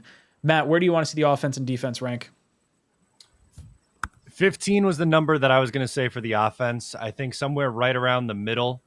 They were 28 last year. At times, especially in the second half, looked much better. But, the NFL, there's some high-powered offenses, so I think it's going to be hard to get towards the top 10. But if they're if they're creeping towards that, then that's even better. Defense, I think, is going to improve, but I still think has some holes. So I'm going to say 22 for defense, which, going from 32 to 22 is a pretty good leap. And I think you could at least be competitive with a defense that's okay to mediocre rather than just an abysmal defense, which is what they had last year. Yeah, if you could be a bend but don't break, you could give up a shit ton of yards, but still wind up being all right if you can create some turnovers and things like that. So it's going to be fascinating to see where they end up. Green Bean, what about you? Where do you see the offense and defense ranking this year? Top 5 offense, dead last defense. What would our record be, you think? What do we look like if that happens? Top 5 offense, dead last defense? What do we I win? don't know. He's got to be pretty good. Offense is king right now. So if you can score points, you don't really need defense.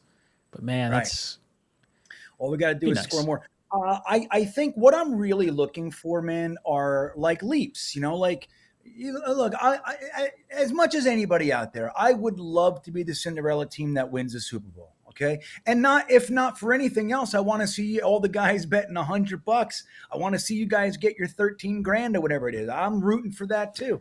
I can't gamble, so I'm into it, man. I want to see you guys win. But all I'm really looking for is for this rebuild to actually be working. Like we saw a concentrated and calculated tear down. We saw rebuilding from the medical to the nutritionist to the quarterback to the everything, coaches. And I just want to see the team moving in the right direction. So if we get to somewhere in the middle of the pack on both of them, like let's say we're the 22nd defense and we're the 18th offense, and we're an 8-win team, dude, that's perfect for me. Do I want more? Of course I do. But that to me is perfect. We win 8 games. We're middle of the pack. We know we can score points. We know we can play tough defense, but we're just not mature enough. We're just not there yet. That would be great for me. And I don't think it's all that unrealistic either. Tim O'Reilly, we're going to get to your super chat in just a second. Mutt Files jumps the line, dropping a $20 super chat. Thank you, dude. He says, what's good, Jet fans? Hope everyone's having a great summer. Happy to see the panel back in action. Healthy camp, playoff season. Does this defense, if healthy, become a top 10 defense? Week 1 going to be fire and getting a win, Super Bowl bound.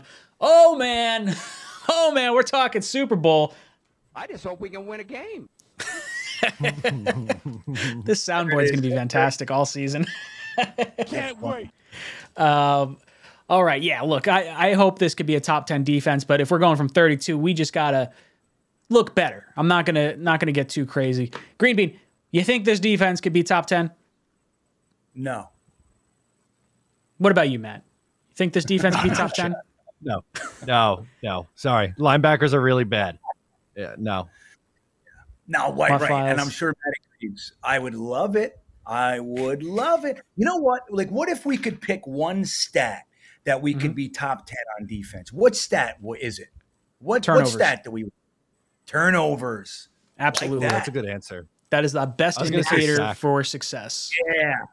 I was going to say sacks too, man. Sacks is a fun turnovers, one. I think, might be better. Turnovers might A sack be better. is almost a turnover. It could it's like, you get the fumble. If you're getting sacks, you could get strip sacks. You could get, big time negative yards. It could turn into 3rd and longs that create more turnovers. Like those are the 2 key stats for sure.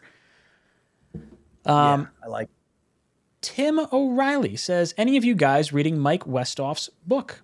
I'm not, because I just don't have time to read, or at least I don't make time to read. Green Bean, you reading Westhoff's book? I read it. Yeah, it's fucking excellent, man. And I mean that. Like, if you want to know, like, he was around, like when there wasn't really a special teams coach, there wasn't players specific to special teams, and he he's kind of looked at as one of the guys who created it.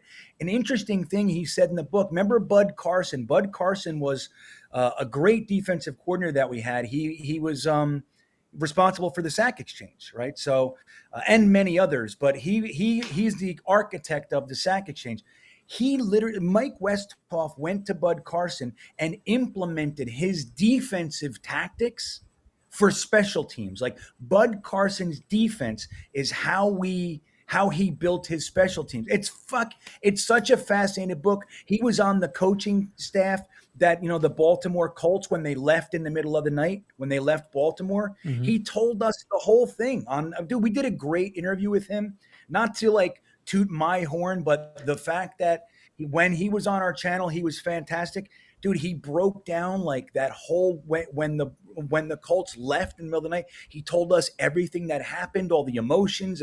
Dude, the book is fascinating. If you're interested in just football and history and all that kind of shit, you're gonna love it. It's a great book, and I mean that sincerely. I wouldn't say it if I didn't like it. Guys, for all of you, I watched. Ooh, sorry. No, go for it. I was just gonna say. No, I was gonna. Oh, I was gonna say I watched the entire Green Bean stream with Westhoff on, which he was on for like 2 hours, right? Green Bean, if he was on for a while, 2 hours. which was Yeah. awesome. But he's electric, so I could only imagine the stories that are in that book. I felt like I got a great idea from just that stream, but super interesting guy, and I thought it was so cool that he gave you the time to talk to him for that long. That was awesome. Yeah, it was. For those of you guys just tuning in, Green Bean is going to have Connor Hughes on his after hours stream after this stream over on his channel. So make sure you check out that. It's going to be the heavyweight bout of the season.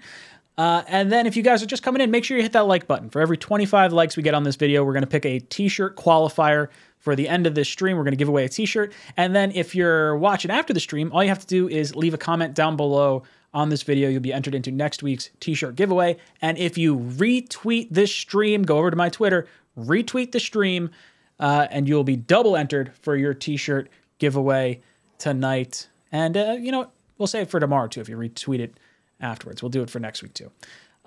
Kevin C drops in with a super chat. Says 46 days till the home opener at Jet Life, but who's counting? Great to see you all back, amped and headed to camp Saturday. Jet up, let's go. Kevin C, I'm going to be there. I'm really looking forward to it. It's going to be a lot of fun. I think a lot of Jet fans are going to be getting really fired up, seeing all these young kids out there playing. It's going to be a whole lot of fun. I think Richie, I'm pretty sure Richie's going to be there. Matt, I think you said were you on a trip or something? Is that what was going on? Or was that for the green and white scrimmage?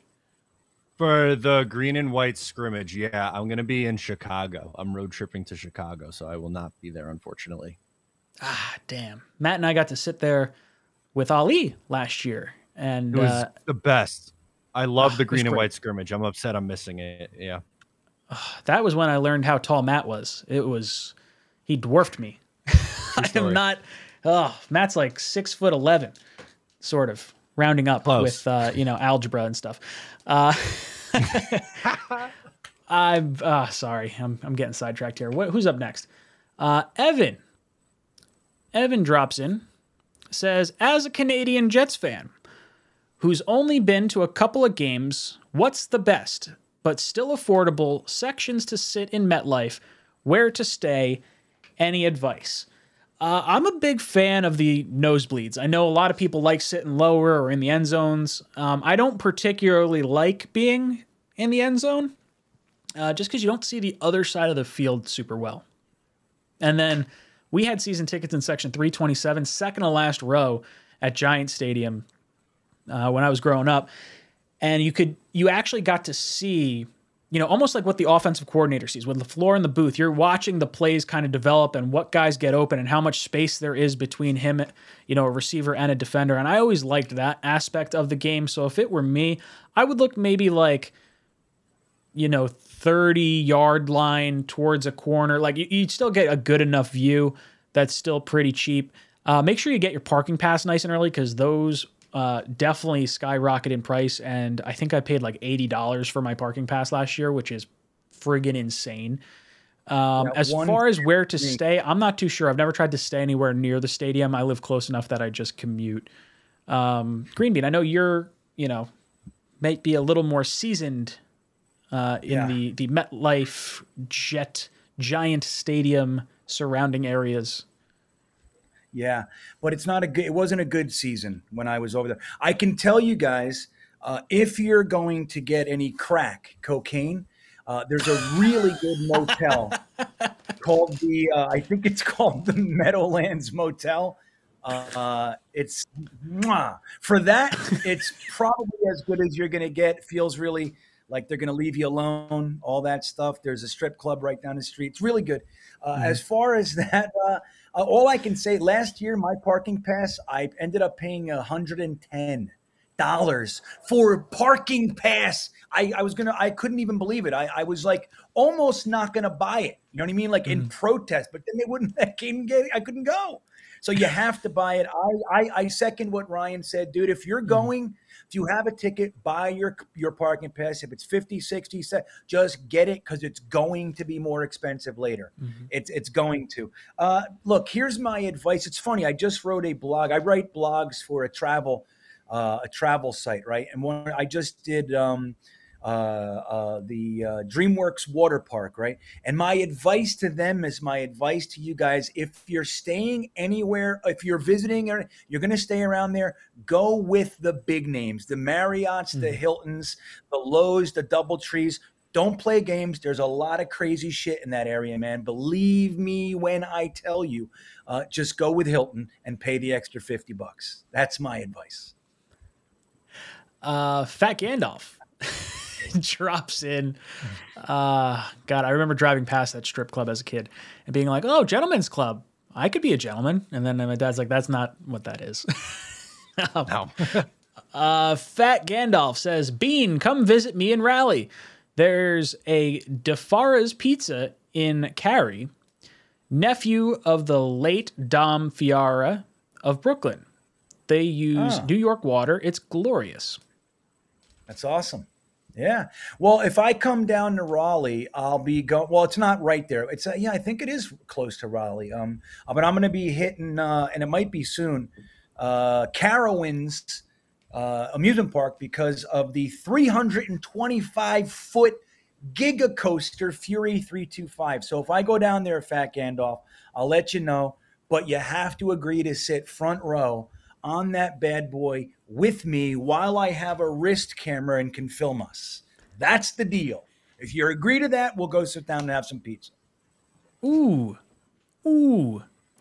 Wrestling Answer comes in with a super chat. Says, proud of you, Bean, and congrats on the house. Proud of you all for the great show and coverage. Let's go Jets 2022-2023 season, hoping for 8-9 with growth. Yeah, we are growers, not showers. That's what I'm going with. I'm okay with that. Okay, I don't mind that. Surprise him, catch him off guard. Between that and the Zach Wilson stuff, it's too good. It just the jokes write themselves. But thank you, Buffalo, Wrestling Answer. I appreciate the love. Buffalo Jet fan drops in again. Says, you mentioned the playoffs and people faint in the street. Nearly half the damn league gets in, should be nipping at the 7 seed. No excuses, all gas, no break. So yeah, now that they've expanded the playoffs, this is what, year 2 with the expanded playoffs or year 3? 2. Year 2. I think. Yeah. I think it's year 3. I think it's the second year with the 17-game season, but I think it's the third year with the 7th seed. Oh, maybe. Yeah. I think you got. Now I'm not so sure. The chat will let us know if we're wrong. Yeah, look, I mean, it's just tough. The AFC is so hard. Without batting an eyelash, you're talking the Ravens, the Bills, the Chargers, the Chiefs, the Colts, the Raiders, the Broncos, the Chargers. Like there's just a ton of teams, not to mention our own division. If we can get out of our own way, you got to win your division first, so you can't worry too much. But 7 seed, if the Jets could be nipping at the 7 seed, like I'm talking, I want to see little Jet logo in the bottom of the screen. There's an outside chance the Jets could get into the playoffs, end of November, beginning of December. As long as we're still there and we're playing relevant games that late in the season, I think that's a pretty good sign for where our team's headed. I'm not going to say playoffs are bust, but I really think we have an opportunity to show the rest of the league that we could play some good football, and I think we could be a destination for free agents to come to next year because of that. Matt, your thoughts on possibly nipping at the 7 seed?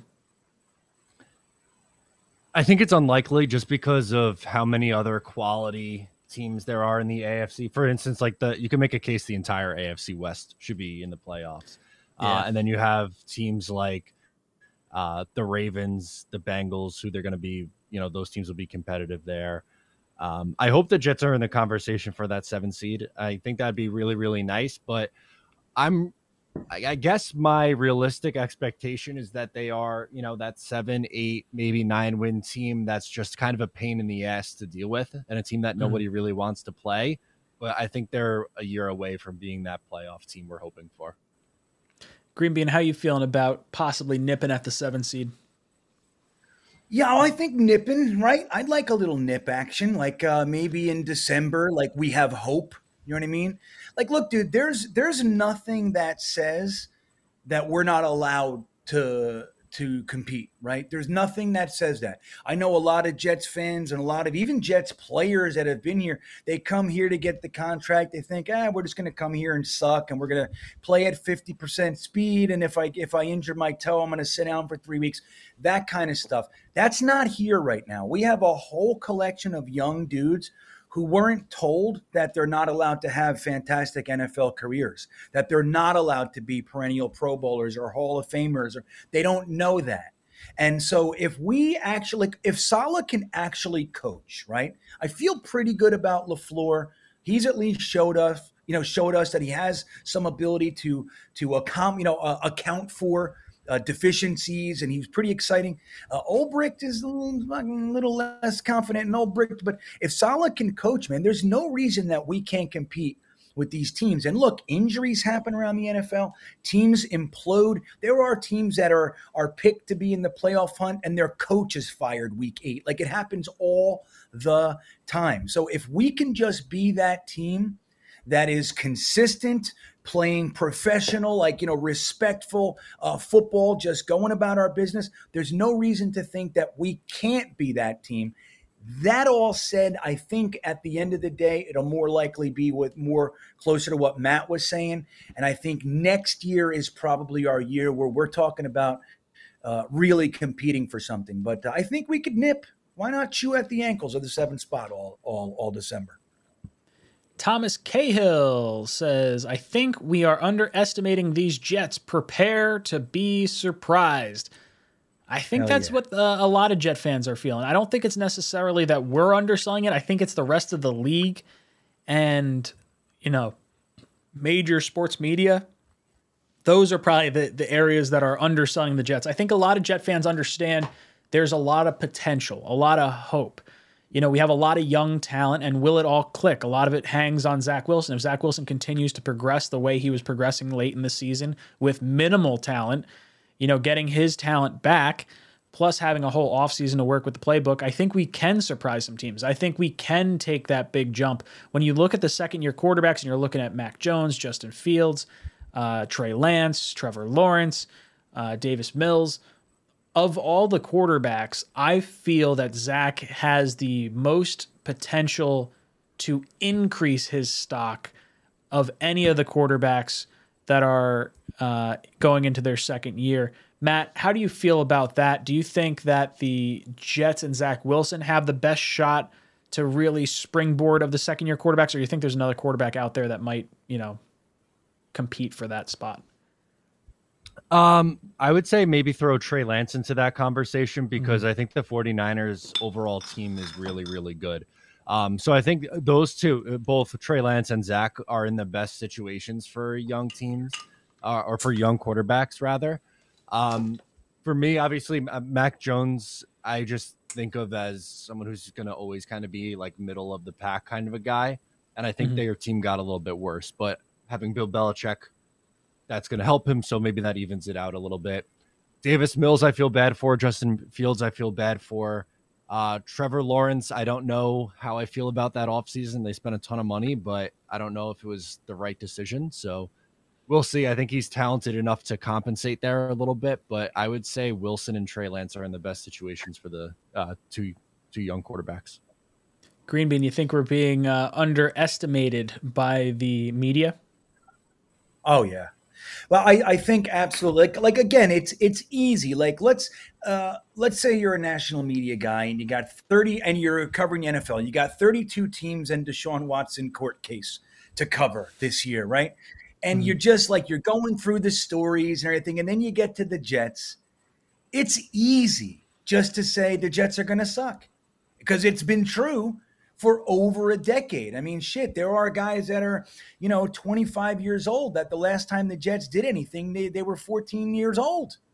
You know what I mean? So it's very easy for people just to assume that the Jets suck. And I think there's a lot of that going on.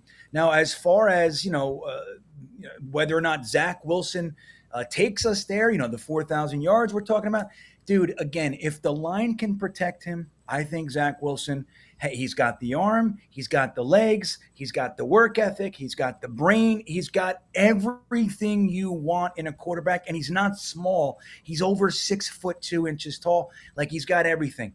If he can play and Saleh can coach, we're going to surprise people,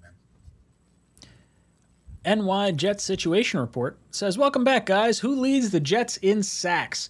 I really hope it's Carl Lawson because, one, I'm most excited for him. I think he's the most developed of our pass rushers for sure, but I also I just want to see him come back healthy. And I don't know what that number looks like. We're going to have a healthy rotation of guys, so our top sack guy might be near 10 sacks, like 9 sacks might lead the way for the New York Jets, but we might have a lot of sacks as a team overall. So Carl Lawson, for me, getting around 9 sacks would be a hell of a season. Matt, what are your thoughts? I think it's going to be Carl Lawson. I think if he's healthy, he has double-digit sack potential. I would like to see him get to 12. I think there's a world where he can do that. And I know his career high going into this year, I think, is 6. But I think he's someone who would thrive with the interior rush that JFM and Quinnen Williams are going to provide. And then Jermaine Johnson on the other side, rotating with Huff and, the veteran guys on the bottom of that roster is going to make a big improvement. So I'd like it to be Jermaine Johnson. I don't think he's going to do that as a rookie. I think it's definitely going to be Carl Lawson on the other side, though. Greenbean, what about you? Who leads the way with sacks this year? Well, unlike what our good friend TJ Decker is saying in the chat, I think this, okay? This is really what I think. It's not a joke. Because of Carl Lawson and Jermaine Johnson and JFM and Michael Clemens and all the guys, I think Quinnen Williams is going to explode, and I'm predicting 14 big, bad sacks from the inside. Quinnen is an absolute force. We're going to be forced to pay him $29 million, and he will never have another season like this again. Oh, that's a horrible thing to say. I don't want to hear that. He's a good kid. He's a good kid. This is just the beginning of Quinnen Williams. See, I want him to earn that $20 million. I want him to be able to get to that threshold. If he can get 12, 14 sacks, would love to pay him $20 million a year. I think that would be absolutely massive for this team. I'm concerned with the amount of substitutions we're going to see, if he'll actually be able to get to that number. And if I don't know if it's going to be worth it to extend a guy for $20 million when you're having such a rotation. Like, if he's going to play 41% of the snaps, like, that's a ton of money to devote to one person. And it really feels like a kick in the nuts. So hopefully he plays well this year. Hopefully we got a lot of sacks and everything else takes care of itself. But you know what, Ryan? Remember, I don't know, a lot of people didn't talk about this. It didn't get as much hubbub as the initial statements from Ulbricht. Like, Saleh actually clarified it a little bit, and he said that Ulbricht, the reason that he came up with that number is because he actually believes that his defense is going to get off the field in 4 downs. Right? So it's going to be 3 downs and out. So if they did get off the field in 3 downs 70% of the time, then 30 plays or 70%, 60%, whatever it is, then that, you know what I mean? Like, it's a totally different thing. Like, if we're talking about him playing 70%, and which is 30 plays a game, we all look at it as a low number. But if the defense is only on there for 3 plays in a drive, then it works. See what I'm saying? It's fucking brilliant. Like, that was endearing to me by Ulbricht. The reason he's saying those numbers is because he thinks his defense is going to get off the field. Imagine that. If that happens, we're going to be good. Quinnen Williams, sack every single 3rd down of the season. What do you think? Ooh, I love it. He's going to destroy the sack record this year. Thomas Cahill says the AFC North has a tough opening schedule because they have to play the New York Jets. I completely agree, Thomas. Landon drops in, says, Ryan and Matt, if the Rangers and Yankees winning a Cup Series meant the Jets won the Super Bowl, would you root for them this year? If no, how many Super Bowl wins would it take?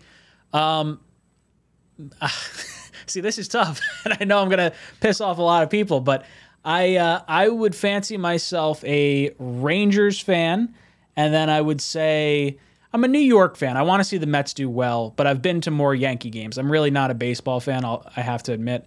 But I definitely I lean more Yankees. So if the Rangers and Yankees wound up winning a series and a cup and the Jets won a Super Bowl, I'd be a pretty happy fan. No, I'm not doing this. They could say infinity Super Bowls. I'm not doing it. Because fuck them, that's why. You're a good fan.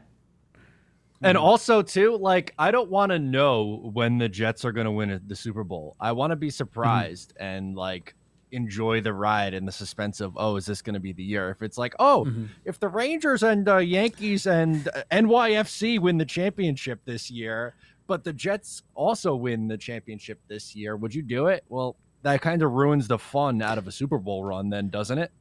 Are you telling me you would not take a Super Bowl for the New York Jets if you had to see the other guys win? Would you say, nope, I don't want the Super Bowl this year because they won? Don't you do it. I wouldn't say no. I wouldn't say no. It's not like I wouldn't take it. Like, if that just so happened, I'd be happy because my team won the Super Bowl, but it would also be kind of annoying because the one I really don't want to see is the Rangers, because they talk like Yankee fans, but have history similar to the Jets. They have won Stanley Cup since they cured polio, and they act like they've had 28 championships. This is sad. It's all right. It's all right. I should probably pretend I'm more of a Mets fan and an Islanders fan, but I can't do that. I can't lie. I just can't lie. Dylan Grace. Dylan drops in, says, it's still very early, but what do you guys think the Jets are doing to prepare for week 1 against the Ravens? Right now, they're just preparing for football in general. But I do think when they eventually start game planning for the Ravens, I would love to see the game plan be, 1, run the ball a lot, keep the ball out of Lamar Jackson's hands, and 2, I want Quincy Williams spying Lamar Jackson the entire day. I want a heat-seeking missile launching himself at Lamar Jackson. I want him to hate every time he gets hit. I want him to think twice before he runs with the ball. I want us to be able to blitz him, keep him in the pocket, and I don't know if that's going to be the case, but if we can have Quincy spy him, I think he's fast enough to at least head him off at a good angle. And we don't really like Quincy's pass protection anyway, so that would kind of be where I would go with that. Green Bean, what about you?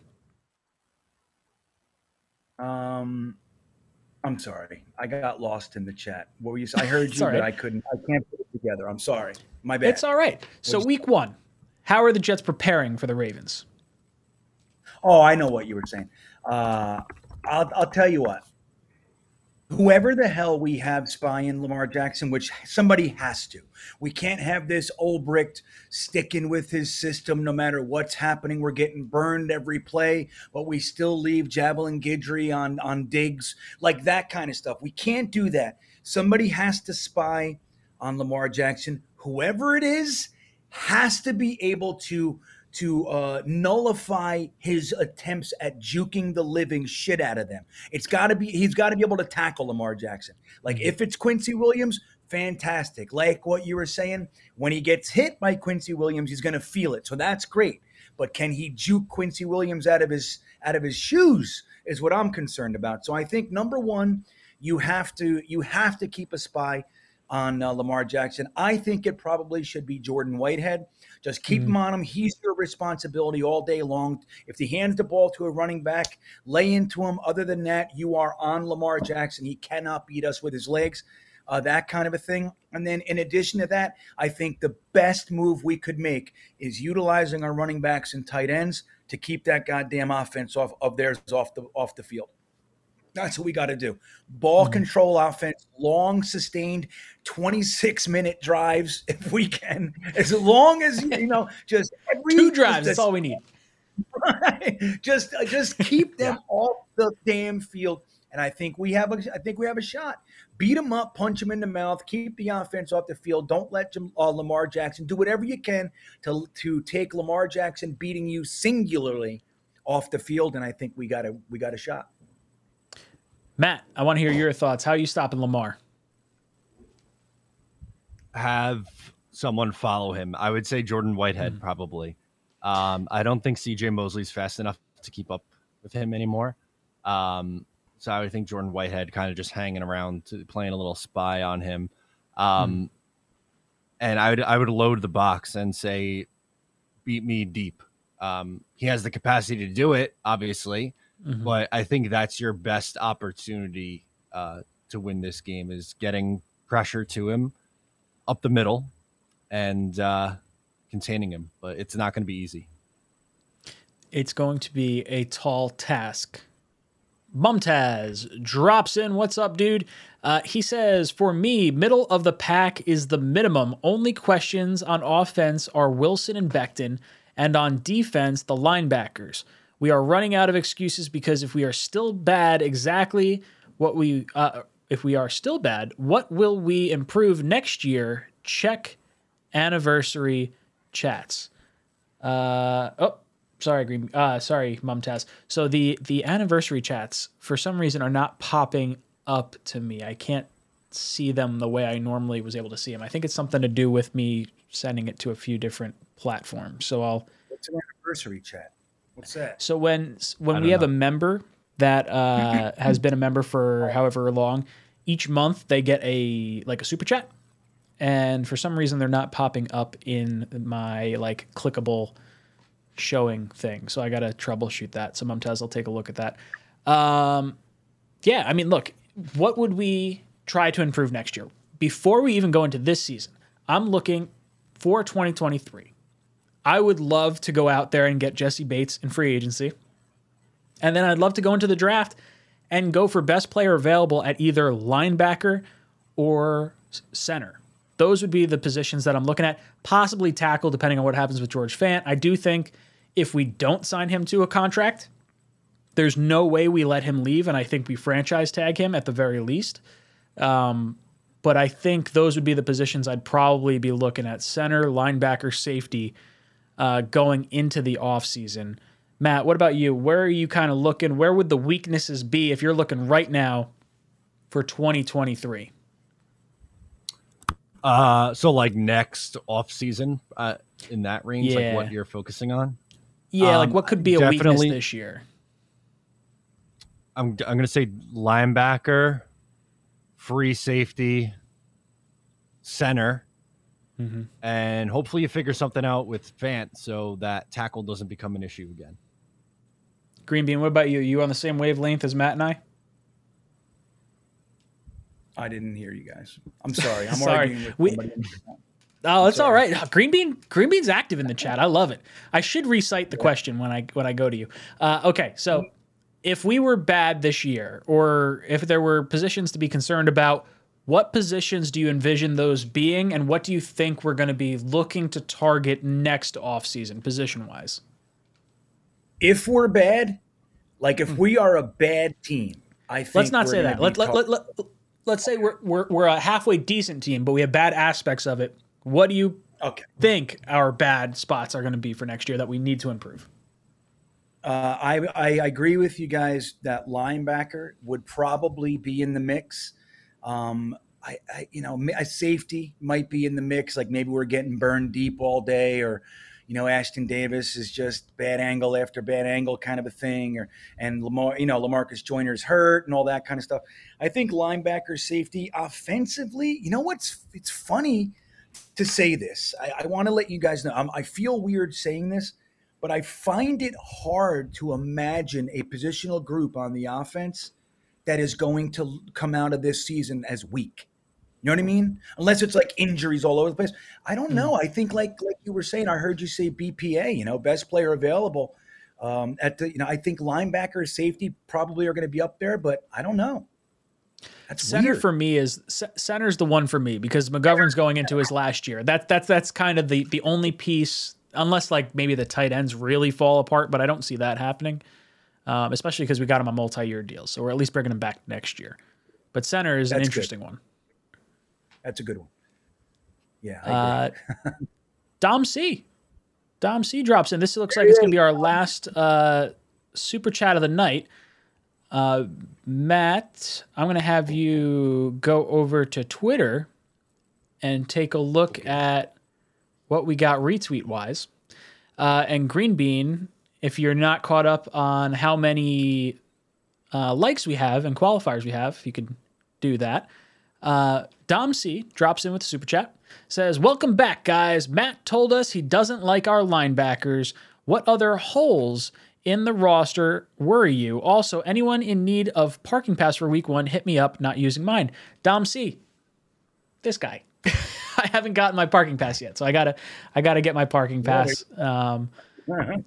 Sack Exchange said he was going to send us some kind of code for a discounted one. I don't know if that just means it's like season pass holder price or whatever, but I still have not gotten my parking pass for week 1. So if you're looking to get rid of it, let me know. Hey, I remember outside of when it was $10 to get in that stadium. Oh yeah, $10. I remember going when it was $10. It wasn't that long. Well, I mean, it was long ago now. It's probably 20 years ago, but they switched to $20 probably 2002, 3, somewhere in there. And I remember my dad being really irritated by it. And then I don't know if we were still going when they made it 30, because I think it's 30 now for season ticket holders per game, if I'm not mistaken. I don't know. But as far as I was outraged. Yeah. When it went to 20. Oh yeah, dude, my dad was pissed. He was so mad.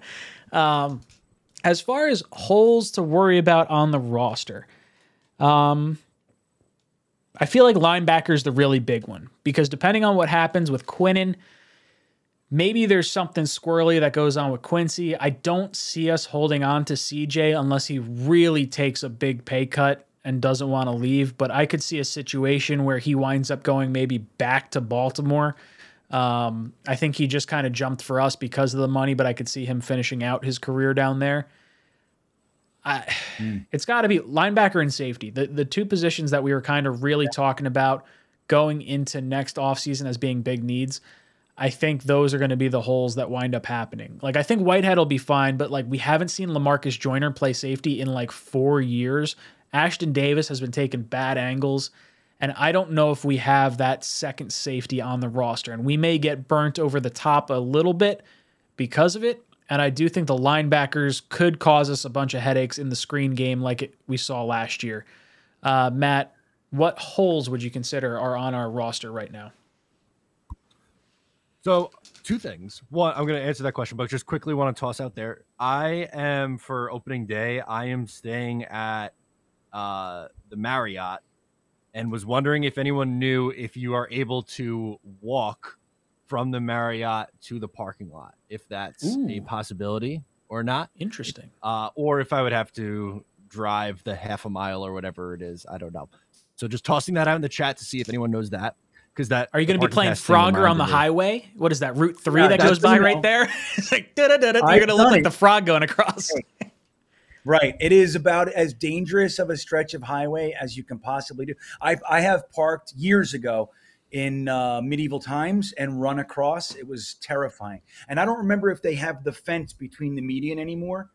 They have that. You should look on Google Maps and stuff and explore your route. It's possible. It's possible. Are you bringing your girl? Yeah. Oh, Matt? Yeah. Oh, someone says Spring Hills. Yes. Someone said Spring Hill Suites. Yeah, you got to drive from there. So I will also be looking for a parking pass, I suppose. There you go. Okay. Frogger. Yeah, I'm not playing Frogger. But sorry, to answer the question about the holes, it's the ones that you mentioned. It's linebacker and safety. More specifically, free safety. I'm good with Jordan Whitehead, but I am really not a fan of Ashton Davis, and I think LaMarcus Joyner is a question mark because of the injuries over the last couple of years. And linebacker outside of CJ Mosley is barren. We'll see if Quincy Williams is a little more consistent this year, and we'll see if the youngsters like Sherwood and Nasruddin are able to take a step. But both those guys missed a ton of time last year, and should be interesting. Green Bean, aside from Zach Wilson's mom's best friend, what other holes do we need to fill? Oh, that's so good.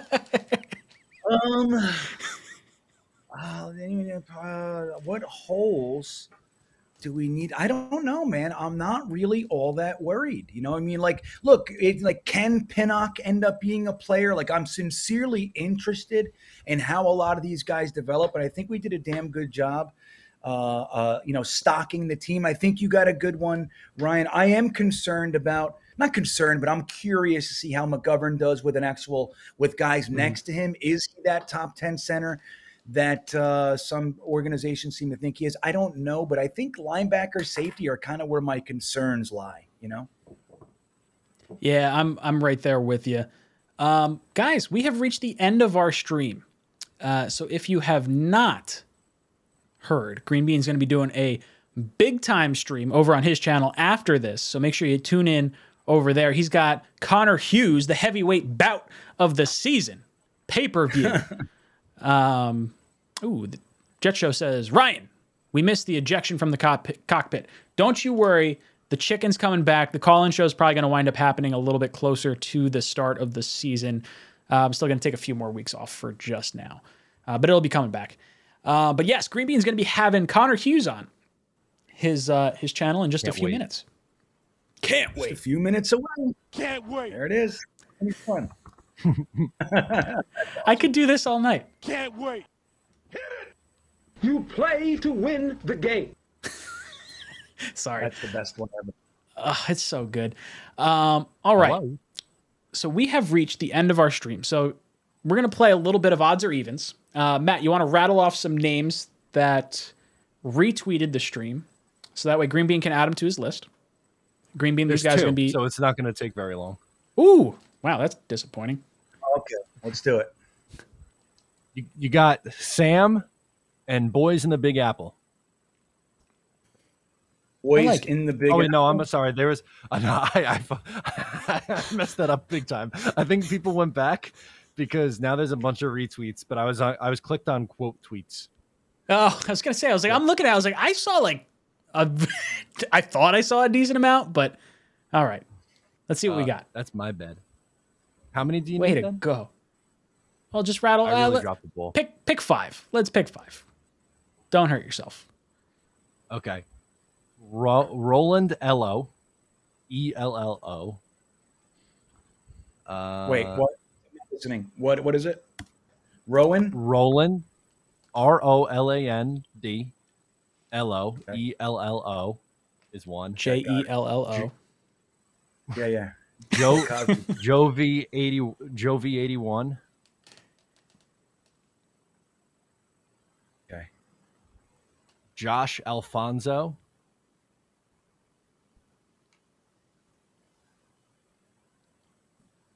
Okay. Landon Hahn, HAAN. A-N-N. Oh, A-N. Okay, got it. And we'll go Ricky Lopez. All right. Got a whole bunch of dudes. All right. Let's go. Odds or evens, boys and girls? 3, 2, 1. That's 5. That's an odd number. All right. Odd number. Here we go. Okay. Braden, you're out from New Zealand. Eric Craig, you're out, buddy. Beth Page, Chris, you're gone. Our boy from UK, Phil Adams, is gone. Stud City, you're out. Nick W, you're out, buddy. I'm sorry. Hawk is out. Sam is out. Joe V81 is out. And Landon Hahn is out. All right. 3, 2, 1. That's an even. That's a 6. All right. Mark Riz, you're out. Anthony G, you're out. Submissions, you're out. Jets Forever, you're out. Roland Elo and Ricky Lopez, they are gone. All right. 3, 2, 1. That's a 7. Odd number. It's an odd. Okay. All right. Ryan Jet, you're gone. Trevor from Canada, you're out. Boys in the Big Apple, you are out. That's it. How many more we got left? We got 3 left. 3 left. All right, chat. First number to pop up, plus what we do. 3, 2, 1. That's a 5 plus. Let's see how we got it. Who we got? 69. 5 plus 69 is an even number, 74. So an even. Oh, that's Do we awesome. still have 2 left? Okay. No. That's it. Oh, no, you're right. Okay. 2 left. 2 left. All right. Yeah. First number after Luca that dropped 75. Yeah, okay, so Chris Bradigan says 7. 3, 2, 1. That's 11. It's an odd number. Who's our winner tonight, Green Bean? Chris Bradigan, interestingly enough. How wacky is that? You just said Chris Whoa! I love it. Look at it. I love it. Congratulations, Bradigan. You won the shirt, buddy. Reach out to me on one of my social media pages, whether it be my Gmail, Twitter, Instagram. Reach out to me. I'll get you a shirt of your choosing. So we have reached the end of our stream. So boys and girls, let's go around our panel and give our closing thoughts. Green Bean, tell us what you got going on. Yeah, I just hope everybody pops over, man. Green Bean Jets fan on YouTube in about 22 minutes. I'm having Connor Hughes on. We are going to explore many things, but I think most importantly is the misunderstanding between fans and the beat. We're going to try to get to the bottom of this. Matt, anything from you? What you got going I can't wait to watch that. I'm gonna go down and make some popcorn after this. Yeah, just you guys know the drill. You know where to find me, Matt O'Leary NY. We're doing daily content over on YouTube. We're having fun on Twitter and the social medias. Follow along. It was a blast to be back. Let's do it. Boys and girls, it's been a lot of fun hanging out with you. Don't forget to hit that like button on the way out.